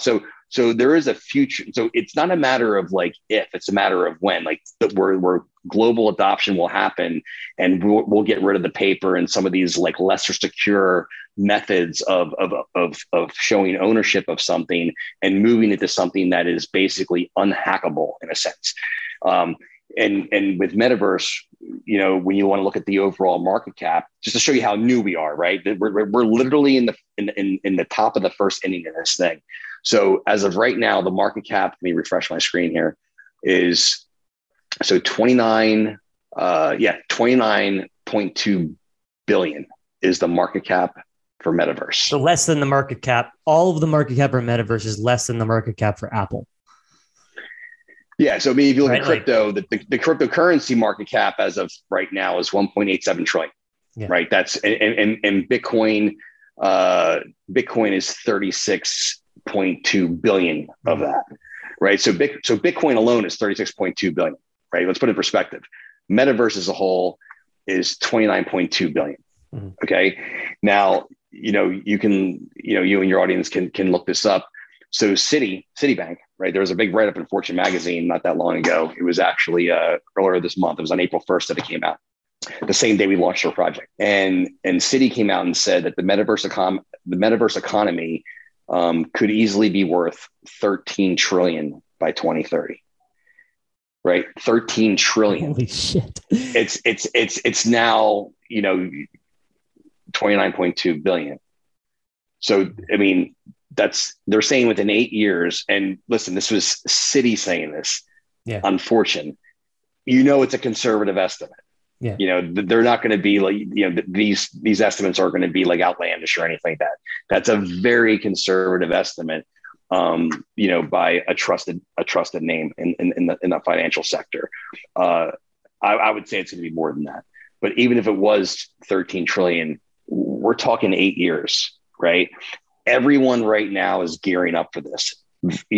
Every brand from Louis Vuitton to Adidas, Coach, like especially like apparel brands, like big, or accessory brands like Louis Vuitton stuff.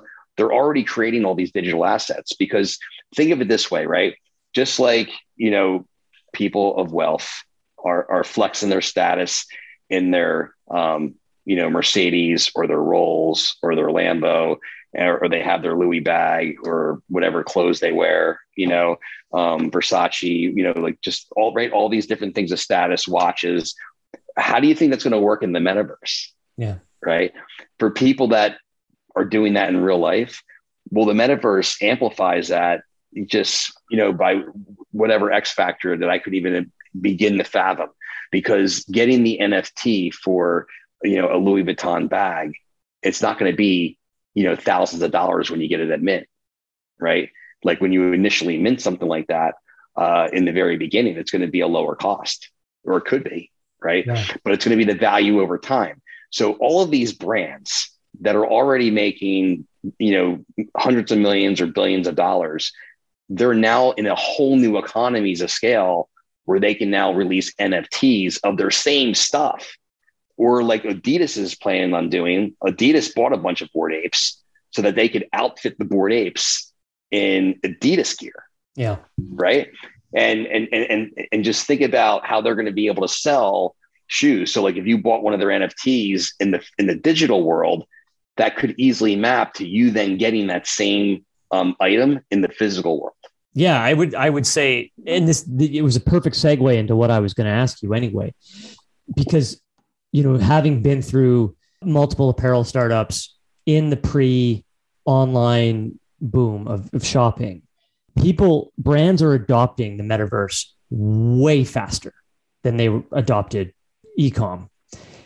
And what I'm curious about, and like I said, selfishly curious about, is because your business is your day job, if you will, is your company is in part advertising, right? Facebook ads, Instagram ads, et cetera. And I'm curious how we already know Facebook's ad revenue is way down, and we know TikTok's taking, market share in terms of eyeballs and time.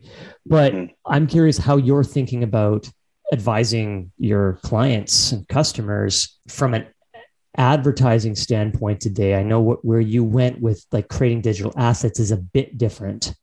It's maybe 2 steps or 3 steps ahead of, the question I'm asking, but how are you thinking about the ad world and your business and your clients and future clients today? I think everything always evolves and changes over time, right? I mean, rewind history back pre-internet, you were in newspapers or you were in magazines, and then it was radio, and then it was TV. And whenever a new medium came out, it was like, that will never work, right? There's always an issue. And the first adopters, typically won, right? It's just how it's always been historically.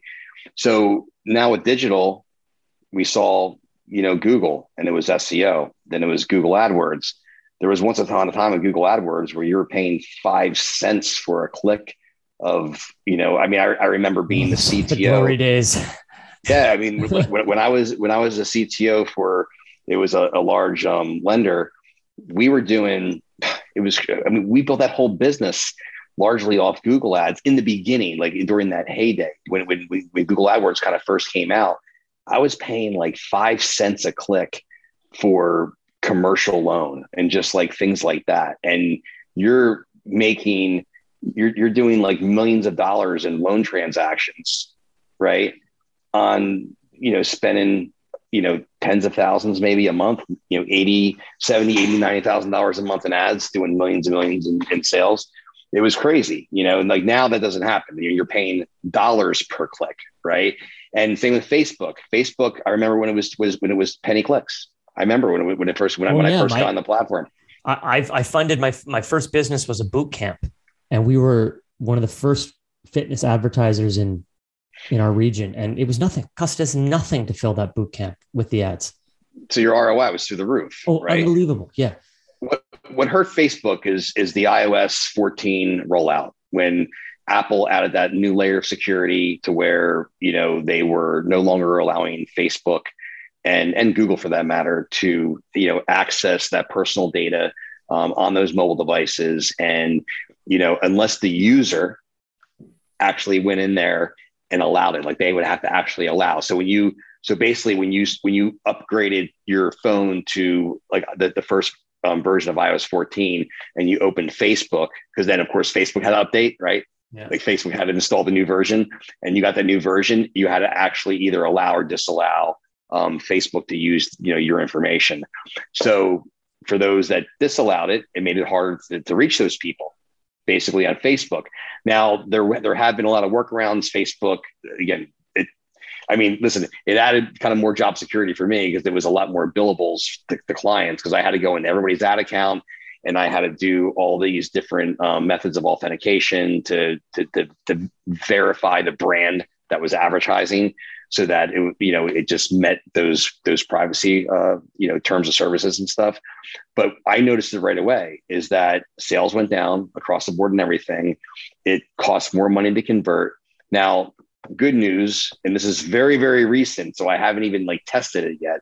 Facebook just rolled out a new algorithm, and from what I've been reading about, it's been testing very favorably, where even with iOS, that whole iOS thing, conversion, and this is something I'll have to send you offline, because I honestly don't recall the name of it. I just literally read it a week ago, and I'll do this up and I'll send it to you, because it's an interesting read. It was the name of the algorithm that they're using, or the method, and they're getting a lot more, like, conversions are up. So, and it's kind of happening behind the scenes, to where you don't have to even do anything differently. It's just the way that they're doing targeting, behind the scenes, and we're seeing and they're getting data feedback already. Facebook is that they're getting more, like, ROIs going up, conversions are going up. So that's all positive stuff. So they may have actually found a workaround to all of this. But you mentioned TikTok, and yeah, it's like, people are going to gravitate to wherever, you're getting the best bang for your buck. But, the thing about digital ads is it's also the platform, and what's the demographic on that platform, right? So everything always starts out very young, right? When a platform first goes, right, and takes off, it's typically very young, right? When Snapchat launched, it was all young. When TikTok launched, it was like really young. It was like teenager young, Mm-hmm. Yeah, totally. But now more and more people are using it. Look, when Facebook launched at one time, it was college kids, right? And then what ends up happening is those college kids become parents, and then the parents are on the platform. And now the kids don't want to be on the platform of those parents, because they don't want to be where the parents are. And then that's when Instagram got big, right? Because Instagram was largely young. And it's the same thing. As Instagram grows and matures, it gets older.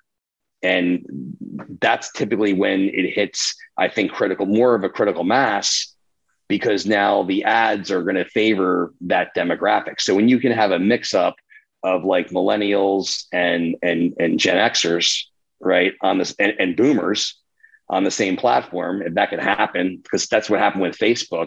We got to the point to where Facebook had millennials, Gen X, and boomers all on the same platform. That's a huge demo. Yeah. What are they now? 2 billion plus people. So that's why they've just been so successful, because not only was that where the attention was, like the people consuming the ads, but it was you got the most ROI. So it was the lowest cost ads. Like being on LinkedIn, LinkedIn's awesome organic. like LinkedIn organic, if you're going to put in the time and the work and you're going to post multiple times a day and you're going to do, blog articles on LinkedIn and video and all the work you need to do every single day, the hard work. Yeah. Your organic's going to go through the roof because that's the way the algorithm is set up. But their paid ads, it's horribly expensive. Yeah. It's almost cost prohibitive for many businesses. So, I dabbed my toe in that once and I just might as well pissed the money down the drain. Yeah, no, 100%. So people are going to gravitate to where they can, it's at the end of the day, it's all about ROI, right? So they're going to gravitate to where they can get the biggest bang for their buck. But a lot of that comes down to not just the ad costs, but also like, where is their audience at? Where does their audience live? And once they find out where that audience is, so maybe for some or most, it would be that they're on Instagram and Facebook, right? Even though you're serving the ads kind of on the same platform, that's where they're going to put the money because they're getting the biggest bang for their buck in ad spend. And that's where their audience lives. Yeah. But there'll always be something new. Yeah, exactly. Yeah. And Metaverse will be that next economy. Like, and it's happening right now. Like you have, Subway right now, for example, and this is something that you could also look up. Like Subway is literally hiring people, like paying them by the hour to have them log for like people like you and me, like real people, like to log into the Metaverse and actually work at the Subway in the Metaverse. Like they're paying hourly wages. Now, while that might not map well in the United States, right, or where you are in Canada, because of just average pay wages and things like that. If you're in a third world country, this is where I am the most hopeful. Like this is what I find to be the most amazing for all of humanity is that you have these third world countries that, or just lesser developed countries, let's say, but have access. They have access, whether it's phone or, whether it's on mobile or, cyber cafes, which exist in a lot of these towns. You can have somebody literally earn an income making more money in the Metaverse than they could farming or whatever the local economy is. Like far more, like where they go from making $2-3 a day to making $8 an hour, $15 an hour, $28 an hour. That's like wealth in those countries. You know what I'm saying? And that's all happening right now. Yeah. And what's even better is they're getting paid in crypto, right? In whatever the token is of that particular Metaverse, which is something that they can go on the open exchange and they can convert that to, right? They can convert that to, Ethereum or Bitcoin or even better, stablecoin, right? We have USDT, USDC. We have these, stable coins that are pegged to the US dollar that right now are kind of leading the way, and they hold their value. They're not volatile, unlike some of the other cryptos that are like, they're up one day and then they're down 60%. And they can use that coin to buy, like use like they exchanged their Kawaka coin for a stable coin, and then they can go buy groceries eventually, or now. Well, they could convert it to fiat. Absolutely. Yeah, I wanted to make sure that was clear to people who didn't. Yeah, right. So you could keep it in its form of a digital coin or a digital token, and you could transact that way for other people that want to accept that. Yeah. Right. Which we're going to get to the point where that's the case, where you're going to have people in all countries where you're going to be able to go from like phone to phone, right? Like we can right now. Like I can have my digital wallet and I can scan a QR code that's in your shop. If you're a merchant with a pop-up or something like that, you'll have a QR code, which is your wallet. And then I can scan that QR code and I can send you whatever form of crypto that you're accepting, right? Even if it's stable coin or whatever, or you can sell that on the exchange and get currency. I just wanted you to clarify that. I'm only gonna bug you with 2 more questions. This is great, man. I'm having a great time. Well, three maybe then, but because I'm watching, it's been awesome to catch up with you. It's been a while, man. And I'm getting, I read everything and then you forget it and then you read it again and then you're educating me again on the same stuff. So, but I'm watching your biceps ripple as you're animated for those who are checking this out. And I'm curious what what your routine is like these days. Cause I know the last time we chatted, you were still working out, but you just had some, your back was injured, right? And you had some work done on your back. A little bit, you get beat up over time. Like I said, I'm 49, so I'm not exactly physically young as I used to be. Not aesthetically, you're just as young. mentally and energy wise, I'm a teenager, but just the body has wear and tear, right? So, like you, I mean, you've always been an athlete, for as long as I've ever known you. I've been very competitive, whether it's been powerlifting, CrossFit, OCR, obstacle course racing, doing Spartan races, Tough Mudders, all that stuff. It's just all wear and tear. So when you're carrying, logs and sandbags and, all sorts of stuff on top of your shoulders up and down mountains long enough, your back's going to get a little jacked up. So I have, 5 bulging discs in my back, 3 lower, 2 upper in my neck. Still, which is why it's like had it dealt with. Oh, well, I mean, I see a chiropractor for it and stuff. I mean, it's even why, like, just sitting in a chair for a long time, you'll see me kind of like cracking back and forth a little bit because it gets a little bit inflamed. But what I've done is I've had to like really just dial it back a lot. Like, I don't do a lot of things. I gave up CrossFit. I don't do OCR at all anymore. My routine now, it's all about longevity. So like now my focus is, especially, let me tell you, I have to tell you this, you have, your wife and, beautiful kids and that new baby that you all just had, which, we got to catch up on that one too.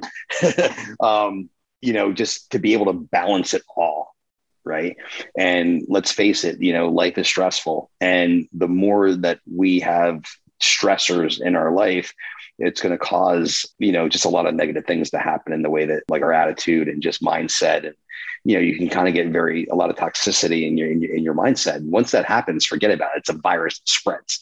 It's very hard to stop. And I feel like, everything starts with, just how we, are kind of balancing ourselves just health wise. Right. If you can sleep, right. Like, I may not get like a lot of sleep, but my sleep is quality. Like, I'm getting definitely at least 6 hours. I do try to get 7, but I'm getting at least 6 hours of sleep a night. And it's, quality sleep. Like, when I hit that bed, I am out. Are you measuring it? Are you measuring it? I did measure it before with it wasn't a Fitbit, it was another one, but the Oura Ring is the one that I'm looking at next. Yeah. So here's the thing. I was measuring it and I found myself getting anxious because if I wasn't hitting my numbers, it was actually counterproductive. I wasn't sleeping as good. So that's the other problem. It's like, because you're constantly like looking and measuring. It's like the people that like have to hit certain steps a day and they call it exercise. I kind of did away with it because just the way that I'm wired, I don't want to have to think about that stuff. Like, I want to be able to see, because if you eat right and you exercise, then the sleep should follow, right? Because then you're able to manage your day better. So what I found, this is just for me personally, because I've had so many injuries over my time, I gave a lot of things up, and I do what's called HIIT hot yoga. I do that 4 to 5 days a week. Definitely at least 4. Wow. Are you doubling? How are you maintaining the size?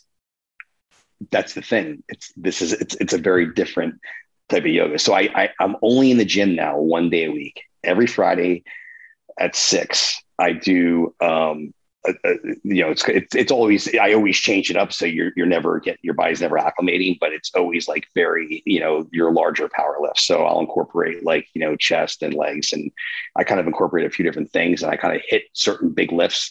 I hit them fast, I hit them hard. And then, that's like my lifting, but everything else is just this HIIT hot yoga. And what that is it's a hot vinyasa style yoga, but it incorporates dumbbells and bands, resistance bands. And I'm not doing like 10-pound dumbbells, dude. Like, right. I'm like I'm doing, I have 20s, 25s, 35s, and 40s. I just kind of line them all up. Like, we typically only use 2 sizes, but I'm always like switching around. And you're doing snatches, you're doing, rows, you're doing all sorts of dumbbell work, but you're doing it in between and with yoga flows. It's pretty wild. I've never seen it before. It's something that I found down here when I first moved down to Charleston. How hot? How hot is it in there? 95 degrees. No wonder you were giving me shit about working out in my garage when it was below zero and the garage door was open. You're like, you need to warm up, man. Well, you know what? Well, if I did that, I'd probably rip a tendon or something because I'd be too cold. You're lubricated. That's the other thing. In that kind of heat, your body is so warm and lubricated, like the blood's flowing. So it's like it's almost risk-free when it comes to injury. So it's been great for my back and just great for, again, like that longevity. And here's the other thing I found out, which was brand new to me. The endorphin hit you get when you're done is insane. Like, because you're only doing this for 45 minutes, right? It's the perfect time frame. You're going so hard, so fast, no breaks, 45 minutes. You come out of there, I'm properly hydrated, BCAAs, electrolytes, all that stuff. I time my food like right after that workout, and your energy levels through the roof for the rest of the day. What time Not only of the day that, are you doing cognitively. it? What time of the day are you doing it? Morning. Like not even early morning. Kids off to school? You just go do the hit? Not even. I do it mid-morning. It's what works for me. They have earlier ones. I don't do it because what I do is because I'm up at 6. My routine is I'm up at 6 and I cook the kids breakfast. Right, they get a healthy breakfast, nutritious breakfast. I drive them to school, and I'm back, and I'm immediately at my desk. Right, so I do my bulletproof coffee routine. Yeah. Usually, I'm doing that at typically 8 a.m., maybe a little bit before, and that's bulletproof coffee. So with the collagen protein, grass-fed ghee, brain octane oil, which is a C8 oil. So I'm doing that keto drink. That's like my breakfast. You gave me that. I when I stayed at your place the last time, but when you're still up in Granite, no, you were actually farther north, like New Fairfield. Haven. It was Fairfield. Yeah. Man, I was fucking on fire for like 4 or 5 p.m. on what I was like, my bullet coffee, because I don't actually have the brand, is not the same as yours, clearly, because it's not even so much the brand, as long as it's a good lab tested coffee. And by lab tested, what people don't know is that coffee is the number one thing that we import as a country that has the highest level of mycotoxins in it, mostly mold toxins. And that's just, even if it's organic coffee, it totally can be laced with mold just from the whole drying process, because these things are like in Colombia or wherever else, it's very humid, very hot, and the mold gets in there, and then they roast it, the mold bakes in. So when you're brewing your coffee, you get mold, and mold creates brain fog, and it creates like stomach, like some people that are sensitive to coffee, they get like stomach problems or jitters. That's largely from the mycotoxins, not the caffeine. And that was always very interesting to me. I've never been able to be a coffee drinker because I would get jitters. I would get like stomach kind of like queasiness. I never knew why. I'm like, I guess I can't drink it. I'm a tea guy. And that was me for years and years. And then I did this whole lab tested bulletproof brand coffee. And then you blend it in a blender after you brew it, right? With grass-fed ghee, collagen protein, C8 oil, which is a type of MCT, very powerful MCT oil called C8. And then I add in cinnamon, black pepper, and turmeric. Or you could do a turmeric chai, right? And the turmeric is amazing for inflammation, and the black pepper activates that, gives it a little spice. It's a great mix, and you blend it together. Is that the Aaron? Like, is that yours exclusive? The black pepper? That's mine. That's my deal. That's my deal. Where's that going to go on sale? Well, I started doing my own little turmeric chai because turmeric's good for inflammation, and I found that helped with just like back pain, things like that. But let me tell you something. You drink that. I'm having that like 7:45, 8 o'clock, and for 5 hours, your brain's lit up like a Christmas tree. Like cognitive, that's like I'm so productive. Mm-hmm. Like you're just flying, and just you're really, really laser focused. And then I just I do my healthy meals. So now I got to tell you, and this is no promotion here because I'm not an affiliate of any kind, but I've recently started doing Factor 75, those prep meals. Okay, and I got to say they're good. Very good and very affordable. Factor 75. They have they do keto, paleo. Like you choose the meal plan. I mean, you can do custom meals and stuff, and I get 6 meals delivered every week. So it's a great way for me to like supplement in really good, healthy, wholesome meals. That's the first of the day for you, Aaron? The first meal of the day is your Factor 75 after you've had the bullet. coffee? Yeah, you'd have the bullet, and then I'd have like a little snack, which is typically a collagen protein bar. Yeah. Again, just all fat, and then I'll have that around 1 o'clock. I'll do a factor. Around it's anywhere between 1 to 2 o'clock. It depends on like where my schedule is. And that's, and then then I'll have like another snack, and then I'll do and then for a dinner meal, that's when I'll do a protein shake. Plus a meal. Or no, I'll do the protein. No, I'll do a protein shake or a meal. One of the two. That's Oh no, but on the weekends you maybe do a meal, or no? You still would. Yeah, weekends are different. So so Monday through Friday is when I'm really focused on the biohack stuff. So Monday through Friday, whereas where I'm hyper focused, there's absolutely no alcohol whatsoever. Unless it's a special occasion and I'm like off or something, but it's like rare. Your boys in town. Your boys in town. That's different. You're in town. Different story. Different story. We'll be out, but Monday through Friday, there's absolutely no alcohol, no dairy, no gluten. I keep it super, super clean, always exercising. And that does it. Man, I got to step up my game. Damn. I feel like you stepped up your game. What else are you taking these days that you're liking a lot? Like that's off the beaten track a little bit, something that you've stumbled across. I mean, everything that when I came the last time and you just fed me was like mostly bulletproof products. I don't know what they all were, but so I'm focusing a lot on gut now, on gut health. So I'm a big fan. And again, this is like no promotion. I'm not an affiliate for anybody at all whatsoever, but I just swear by this stuff. I've been doing it for years. So Viome, Viome, Viome, the gut testing. They have a health intelligence test where, you're doing a poop sample, and you're pricking your finger doing a blood sample, and they have just, a proprietary AI driven system that crunches all this data, your genetic, with also your microbiome. And they literally can just map you perfectly to the T what your food should be. Right. So it downloads to my mobile app. I know exactly what foods are toxic that I can't eat, and most people don't know this information. Like it would cost thousands of dollars to hire a nutritionist and manually food map, to your body, right, to your spec. And it would take like 6 months, right? This is a $200 test. In 3 weeks after I get it sent in, I have that all downloaded to my phone, and I'm done. Do they? Right? No. I think my brother did it. Are they giving you the supplements too, not just the foods, like the ones you should take? That's an option. So they have a whole supplement system. I personally have not taken those. I've because once you start like doing your research and figuring this stuff out, you start to realize that and this is not even talked about that much that I've seen in definitely not in the mainstream, but your gut health is really the center of everything. Yeah. Like a lot of people think, oh, I'm getting older, my metabolism's slowing down. Well, it's because of your gut health. When you're, especially like living in the United States, where you're literally being poisoned every day without knowing it, between prescription medications, food in the grocery store that you think is safe, but it has like high fructose corn syrup, or it has dyes, like, artificial dyes and colorings and things like that. Right.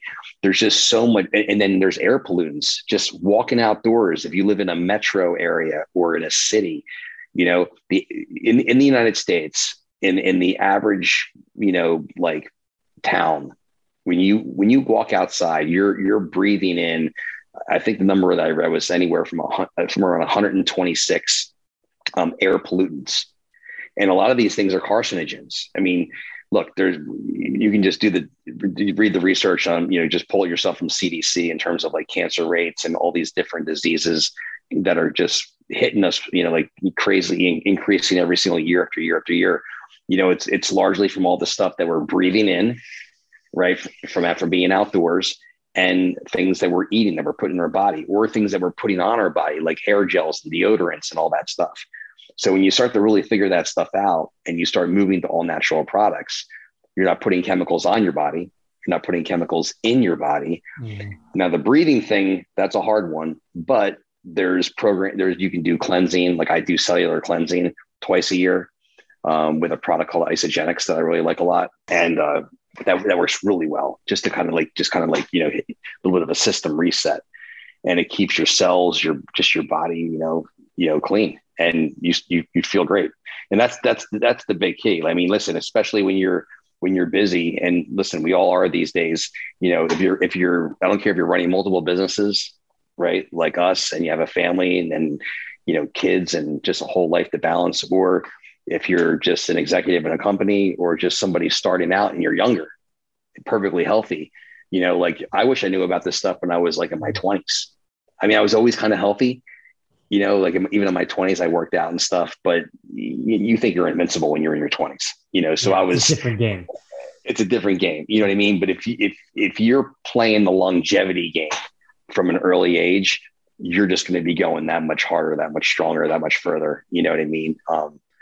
I think so. You know, it definitely works. You know, I have the data to prove it. dude, man. Well, I appreciate you sharing that, because now I'm gonna kick my own ass into gear. I don't know, man. I see your workouts that you post online, and your garage workouts are sick, dude. Well, like that's the part. Like it's like you said. It's like, sure, the workout is good. A bit younger than you.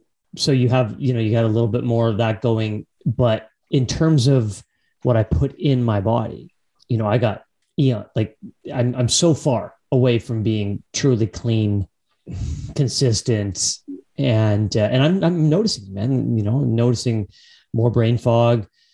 You know, alcohol just doesn't, it's not the same. I love it. Don't get me wrong. I love all forms of alcohol.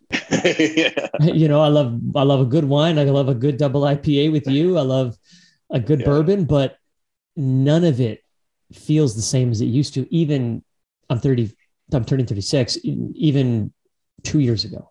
In 2 years, I've noticed the shift in the morning, you know, or even the next morning, obviously, where it's like the quality of sleep clearly wasn't there, even if you slept. But you know what? There's even hacks for that.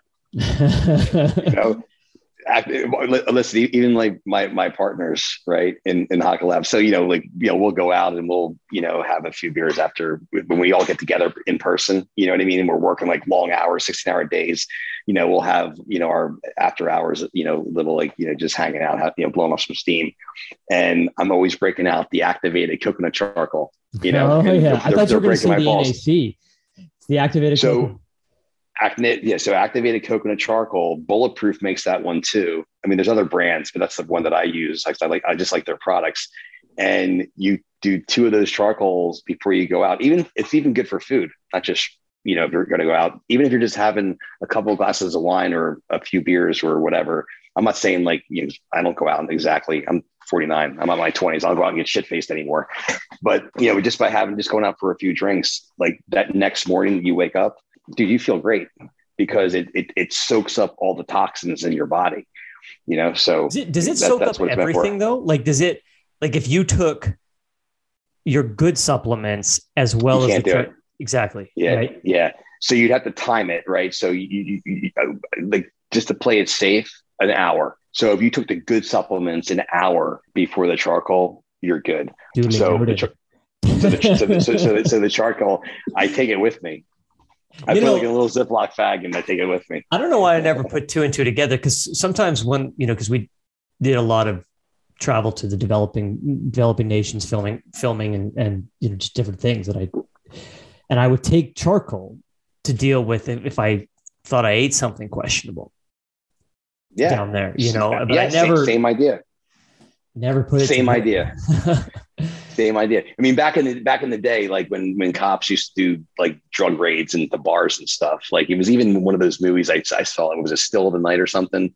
The one with Jacqueline Phoenix or whatever it was. I don't know, it was a cool movie anyway. It was about like, I think it was like back in the 80s during like the heroin, days or whatever. And cops would raid bars. They used to pour liquid charcoal down the throats of people that were strung out on drugs in the bar, because the charcoal would soak it up and it would sober people up really, really quickly. So it's healthy. It's actually, I don't know about that stuff back then, but like an activated coconut charcoal, it's just clean charcoal from coconuts. and it does a good job of just, only toxins bind to it. And then you just simply pass that through. So there's no harmful side effects from taking that. So between the charcoal and then before bed, nowadays, I'm sure you've seen them online from ads. There's all sorts of like, drinking supplements, which are just like, stacks, like custom vitamin stacks of like electrolytes and different things to help replenish your body from, what you do. IV vitamin therapy, that will help that too. Yeah. My guy only gives me the Myers cocktail. I've never had anything more interesting, which is just like heavy. So the Myers is good. The Myers is good. I haven't had it in a while. I haven't needed one actually, thankfully, because they're a little bit, they can get a little expensive, those things. But, so the Myers is where they mix the B, it's like the B complex, and I think vitamin C and maybe some zinc in there. I used to add in mega dose glutathione. Glutathione is like the antioxidant that you could take. I would do like 1,200 milligrams of glutathione, which is like the most you could take. I think I got doctor's approval from the IV place, to be able to do it. They ask you all these questions, but I would add in like trace minerals and glutathione. I'd have the B's, lots of C, and you would like 15 minutes after that, you would just feel amazing. And it it really cleans your body out good. Does the glutathione, is that got the chill effect too, or is that something else? I think the chill effect, I think the trace minerals would do that, like little tingly kind of chill effect. Like, yeah, like, because you hear guys saying like there's whatever cocktail they're taking via IV is like, they're just so relaxed for a couple of days, like no stress, no anxiety. Nothing. Well, glutathione will absolutely help that, because it's such a powerful antioxidant. So just by doing, like, I used to go once a week and get these done back when I was doing them, and I haven't actually done them in probably a couple of years, to be honest. But it would reduce. So cortisol is the stress hormone, and that's what you always want to reduce. Which is honestly why I fell in love with this yoga practice. Maybe that's been the thing. I haven't needed it, because for the past 2 years, which is probably the last time I did the vitamin therapy, for the past 2 years, I've been doing this new type of yoga that I found. And, because I know what that feels like, when that, like the way your body feels when you're under that kind of stress, when you can feel that hormone inside of you. I mean, it's almost like your eyes are bugging out. You know what I mean? You're getting like hot flashes, like the blood pressure's rising. You can feel it in your head. Not fun at all. Not fun at all. So I haven't had that in, honestly, probably the past 2 years. That's good. I think it's largely, even with everything going on, I think it's not that I don't have some bad days. We all do. But I think largely from just being on the nutrition program, just, keeping it clean 5 days a week. Weekends, I have fun the weekends like anybody else. Yeah. But 5 days a week of just having that focus, and then just doing that amount of yoga that I do, I think that really, really helps, just curb all of that stress, and it works. I love your life. I love your perspective of the world. I love how deliberate you live. I love how deliberate you are with everything, from, like you said, the intentionality behind Tribe Kawaka and education, as well as, strategy, lessons learned from .com and taking that into the, pandemic, and being ready to your exercise, to your nutrition, to who you are as a father. You make your kids freaking breakfast, and you're working 16 hours a day. Like, I cherish that about you. And I wish we could see each other more. South Carolina and Vancouver are not close, especially no, in pandemic, when borders are closed and stuff like that. But yeah, I don't know, maybe one day we'll just move to sunnier weather, be your neighbors. Hey man, I would love it for you guys to come down here. I mean, we talked about it a lot. Like, once you can actually get out of there and start traveling again. Yeah, it'd be amazing, especially this time of the year, dude. Like today, we had a few cold days, but today was in the 80s. It was perfectly sunny, blue skies, 80-degree weather. That's my pace. Your cold days are not my cold days. But no, we will do at the very least.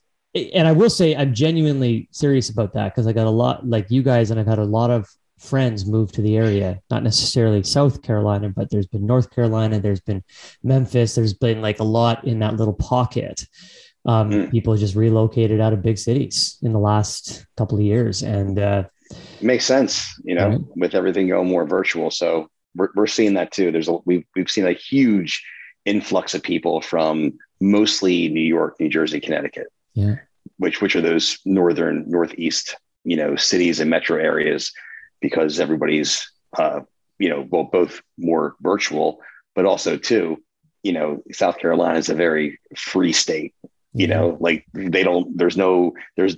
actually never had any lockdowns here. There was never any real masking or anything. There's definitely never been any kind of like, vax law requirements or anything like that. I mean, in the schools had masking with the kids and stuff, but that was brief. The local economy here has been booming, like unbelievably booming. Even like real estate, which unfortunately, real estate has doubled and tripled in some areas, but luckily we were able to get in and we bought our lot early on when we first got here. So, but we're still in the building process. Hopefully when you get out of there, man, our house will be done.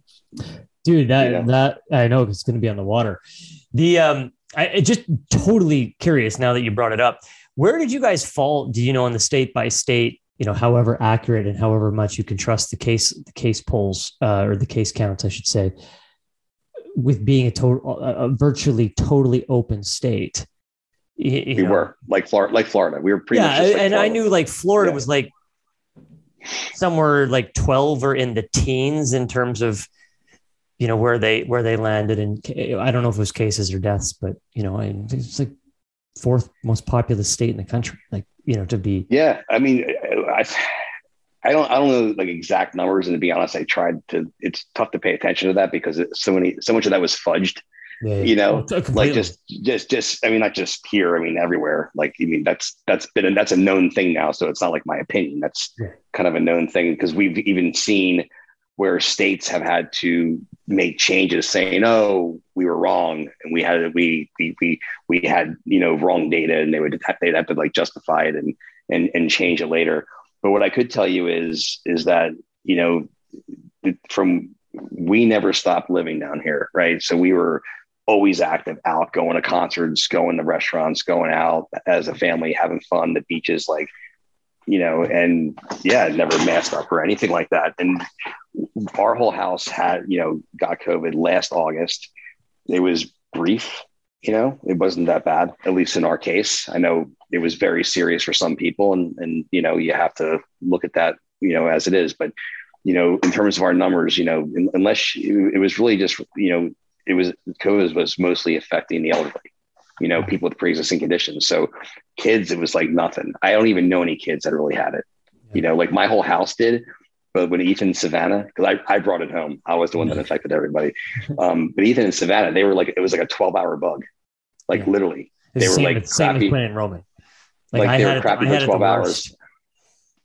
Sorry. Yeah, that's right. We talked about that. So I had it the worst in my house too, but it was no different than, anything else that I've had. It was just more longer.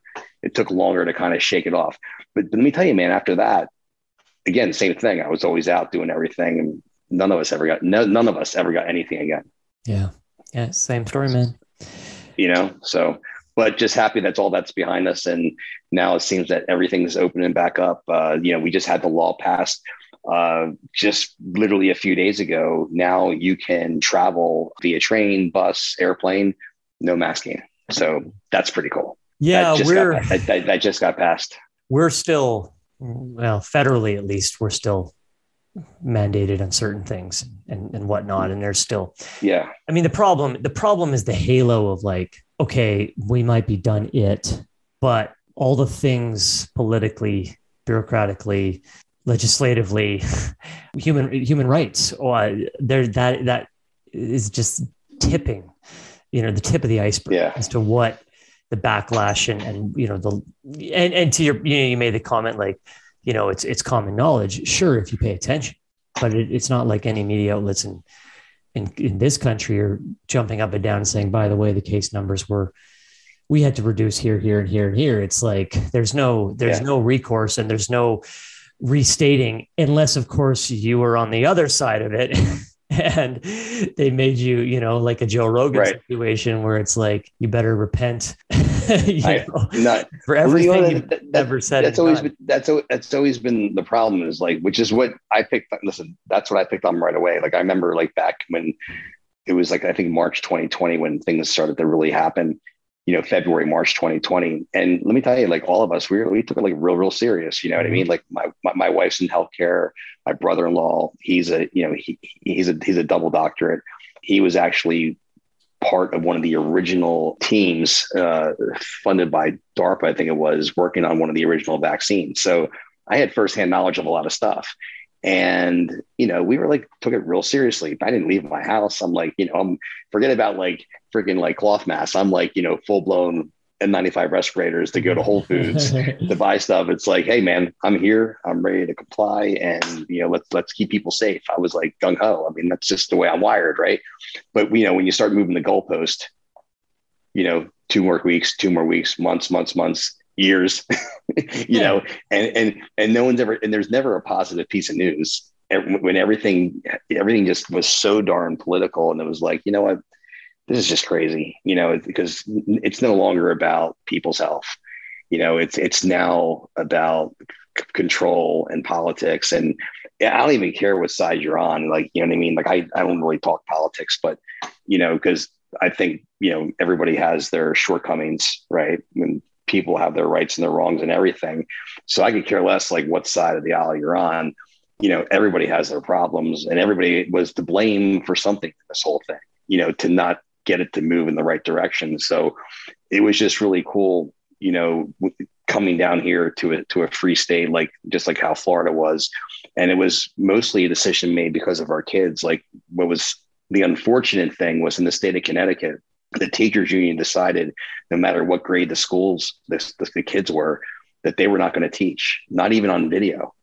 They like literally handed all the parents a packet, and you got Google Classroom, which was all text based.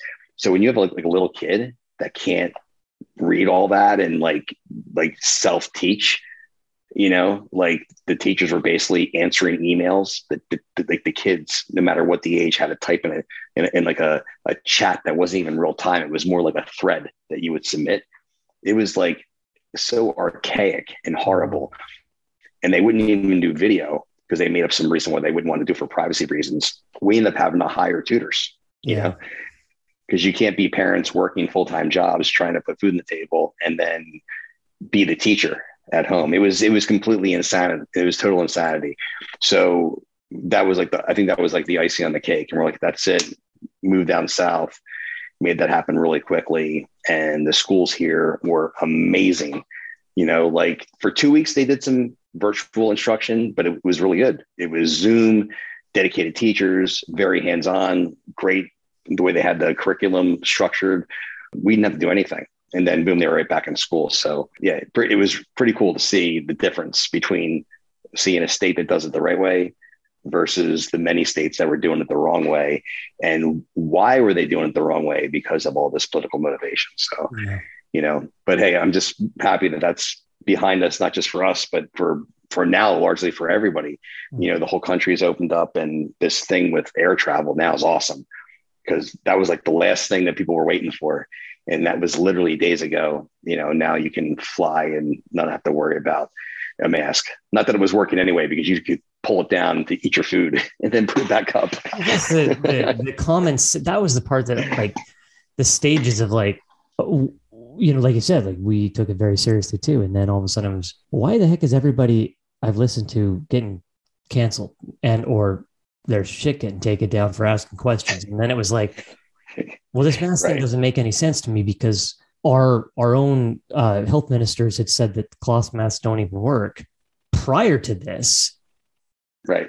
And that they're mandated. And then, 2 years later, they finally, again, common knowledge, not my opinion, say, cloth masks do not work. Proof is in the pudding, regardless of what you think anyway. N95s do work pretty well. And one-way masking works. So why are we, I think it was like 5 months where cloth mask mandates still existed in my country after that, those recommendations had been made by the same governing bodies that had effectively put in the first ones. And it's like these common sense things. I can go on a plane and I have to wear a mask and I have to stand 6 feet away from them in the airport, but I can sit beside them on the plane. I can take off my mask, but I have to put it back on. Like, I was like, am I the inconsistencies? The inconsistencies were insane. No, but that is the best example. You're like, especially when you're in coach, you're like sardines. You're like sardines in a can. And it's like, I can pull it down and drink my water and eat my peanuts or whatever. So, we know how that works, man. Like, COVID goes dormant when you're eating. Right. It's on vacation. It goes to sleep. It takes a nap. And then when your mask goes on, it's alive again. I know. And it's something you said in the very beginning of this podcast, and we won't get into it because I'm getting the eyeballs now from my wife. But you mentioned how, the only way the banks could get into the coin, the crypto, was to suppress the value, right? To essentially, to play the market, and through mainstream media, through the mainstream media, through instill fear that it's something that's volatile and that you're going to get hurt and that you need regulation. Not that regulation can be a good thing when it's the right kind of regulation, but and you might have also gotten hurt in crypto, but to your point, that wasn't their sole motivation to protect you. And it just seems like, everything these days is, we watched it happen with the truckers convoy, and like we had friends and they're being called terrorists. Yeah. Like those are terrorists. Those are our next door neighbors who own a farm with some cows and chickens and, right. Like they're salt of the earth people. Like, I'm not saying there's a bad apple there, but anyways, you just see it and then you see things like, anyway, we don't have to go down that road. I just, I guess the last thing I'll say, brother, because it's just been so lovely to catch up with you is there anything that you want to leave the audience with today? And where would you like them? I should clarify, some quote you like, some wisdom you have, anything at all. I'll keep it simple, just, I think, what I'm a huge believer in, first of all, like I'm always always been a person of faith since it, met me. So, that's always been, the kind of the cornerstone, like my rock, at the core of my center. So I've always kind of like, never perfect, of course, but always tried my best to live my life with strong Christian values and just kind of like bring everything out from that, in terms of like my work ethic and family and everything else, but to also balance, life with just, good health, good nutrition, exercise.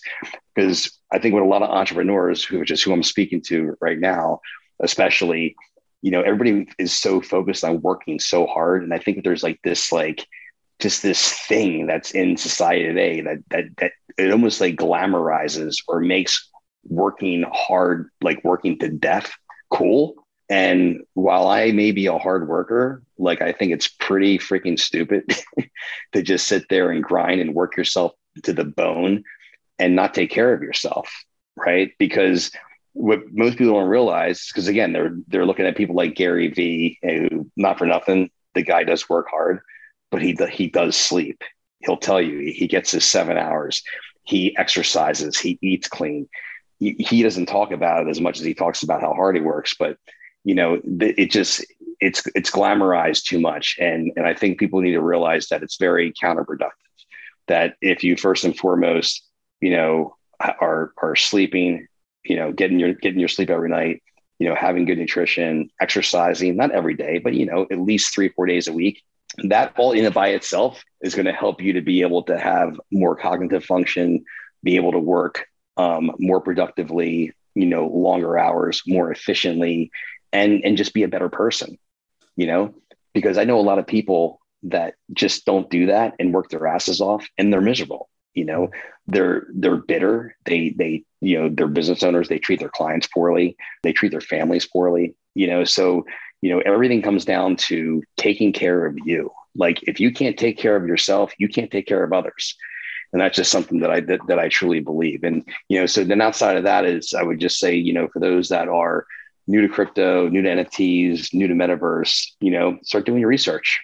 The beautiful thing is we live in a world where we have Google at our fingertips. We have YouTube at our fingertips. And there's a lot that you can learn. And I'll tell you right now, just even if you don't ever want to buy an NFT, come join our community, Tribe Kawaka. If you just go to our website, tribekawaka.com, and Kawaka is Quokka, right? Tribekawaka.com. All of our links are there to join our Discord, all of our social media. The Discord is the most powerful. That's our communication platform, and everything is shared there. So you'll have free education for life. And for that, you don't even have to be a member. We give that to everybody. Amazing, brother. Well, thank you so much for sharing your wisdom and, on a whole plethora of fronts. And I do encourage people to go check out the Tribe Kawaka. Just to, again, like you said, just to see, even if you're not interested in NFT, nothing to do with the fact that we're both. Yeah. I mean, of course we want you to be a member, but just, of course we want you to become a member, but, by having one of our, NFTs that you can buy in OpenSea on the secondary market, but yeah, by no means required. We just want to help actually build a bigger, safer community. To be honest, one of our core focuses as a company is to take that 500,000-ish number of people currently in the NFT space and help be one of the companies that actually helps bring that number to millions and millions. We want to on-ramp as many new people as possible in a very safe way and let them be part of an awesome community. And that's what we're about. You're here, brother. Well, thank you very much. I'll let you do your 1 hour and 15 minutes more of work before you go to bed. Thank you, man. Yeah. Ciao. I do have to finish something. All right. Thanks. Bye. Bye-bye.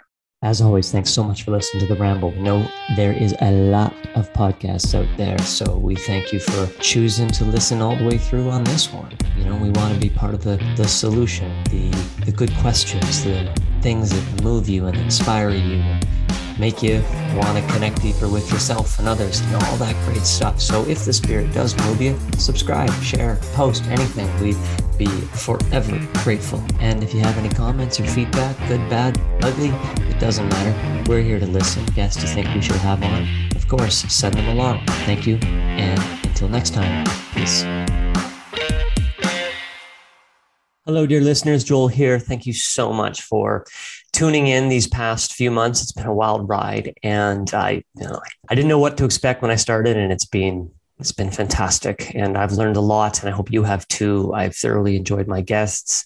They are all such incredible human beings with so much to give and offer this world. And this little short announcement is simply that I take Augusts off for the most part, certainly off social media. And as a result, the podcast will be on hold, restarting again September 7th with Martine Cleason, who is a Kundalini dance instructor. So definitely tune in for that. In the meantime, if you are traveling on a road trip, on a plane, check out one of the amazing, wonderful people who's been on the podcast before. If you've missed some of the episodes, honestly, I don't have a favorite. They're all fantastic. And I think if there's one you missed, jump in and enjoy it. And if not, take some time off, take some R&R, unplug, reset yourself. And we'll look forward to seeing you in September.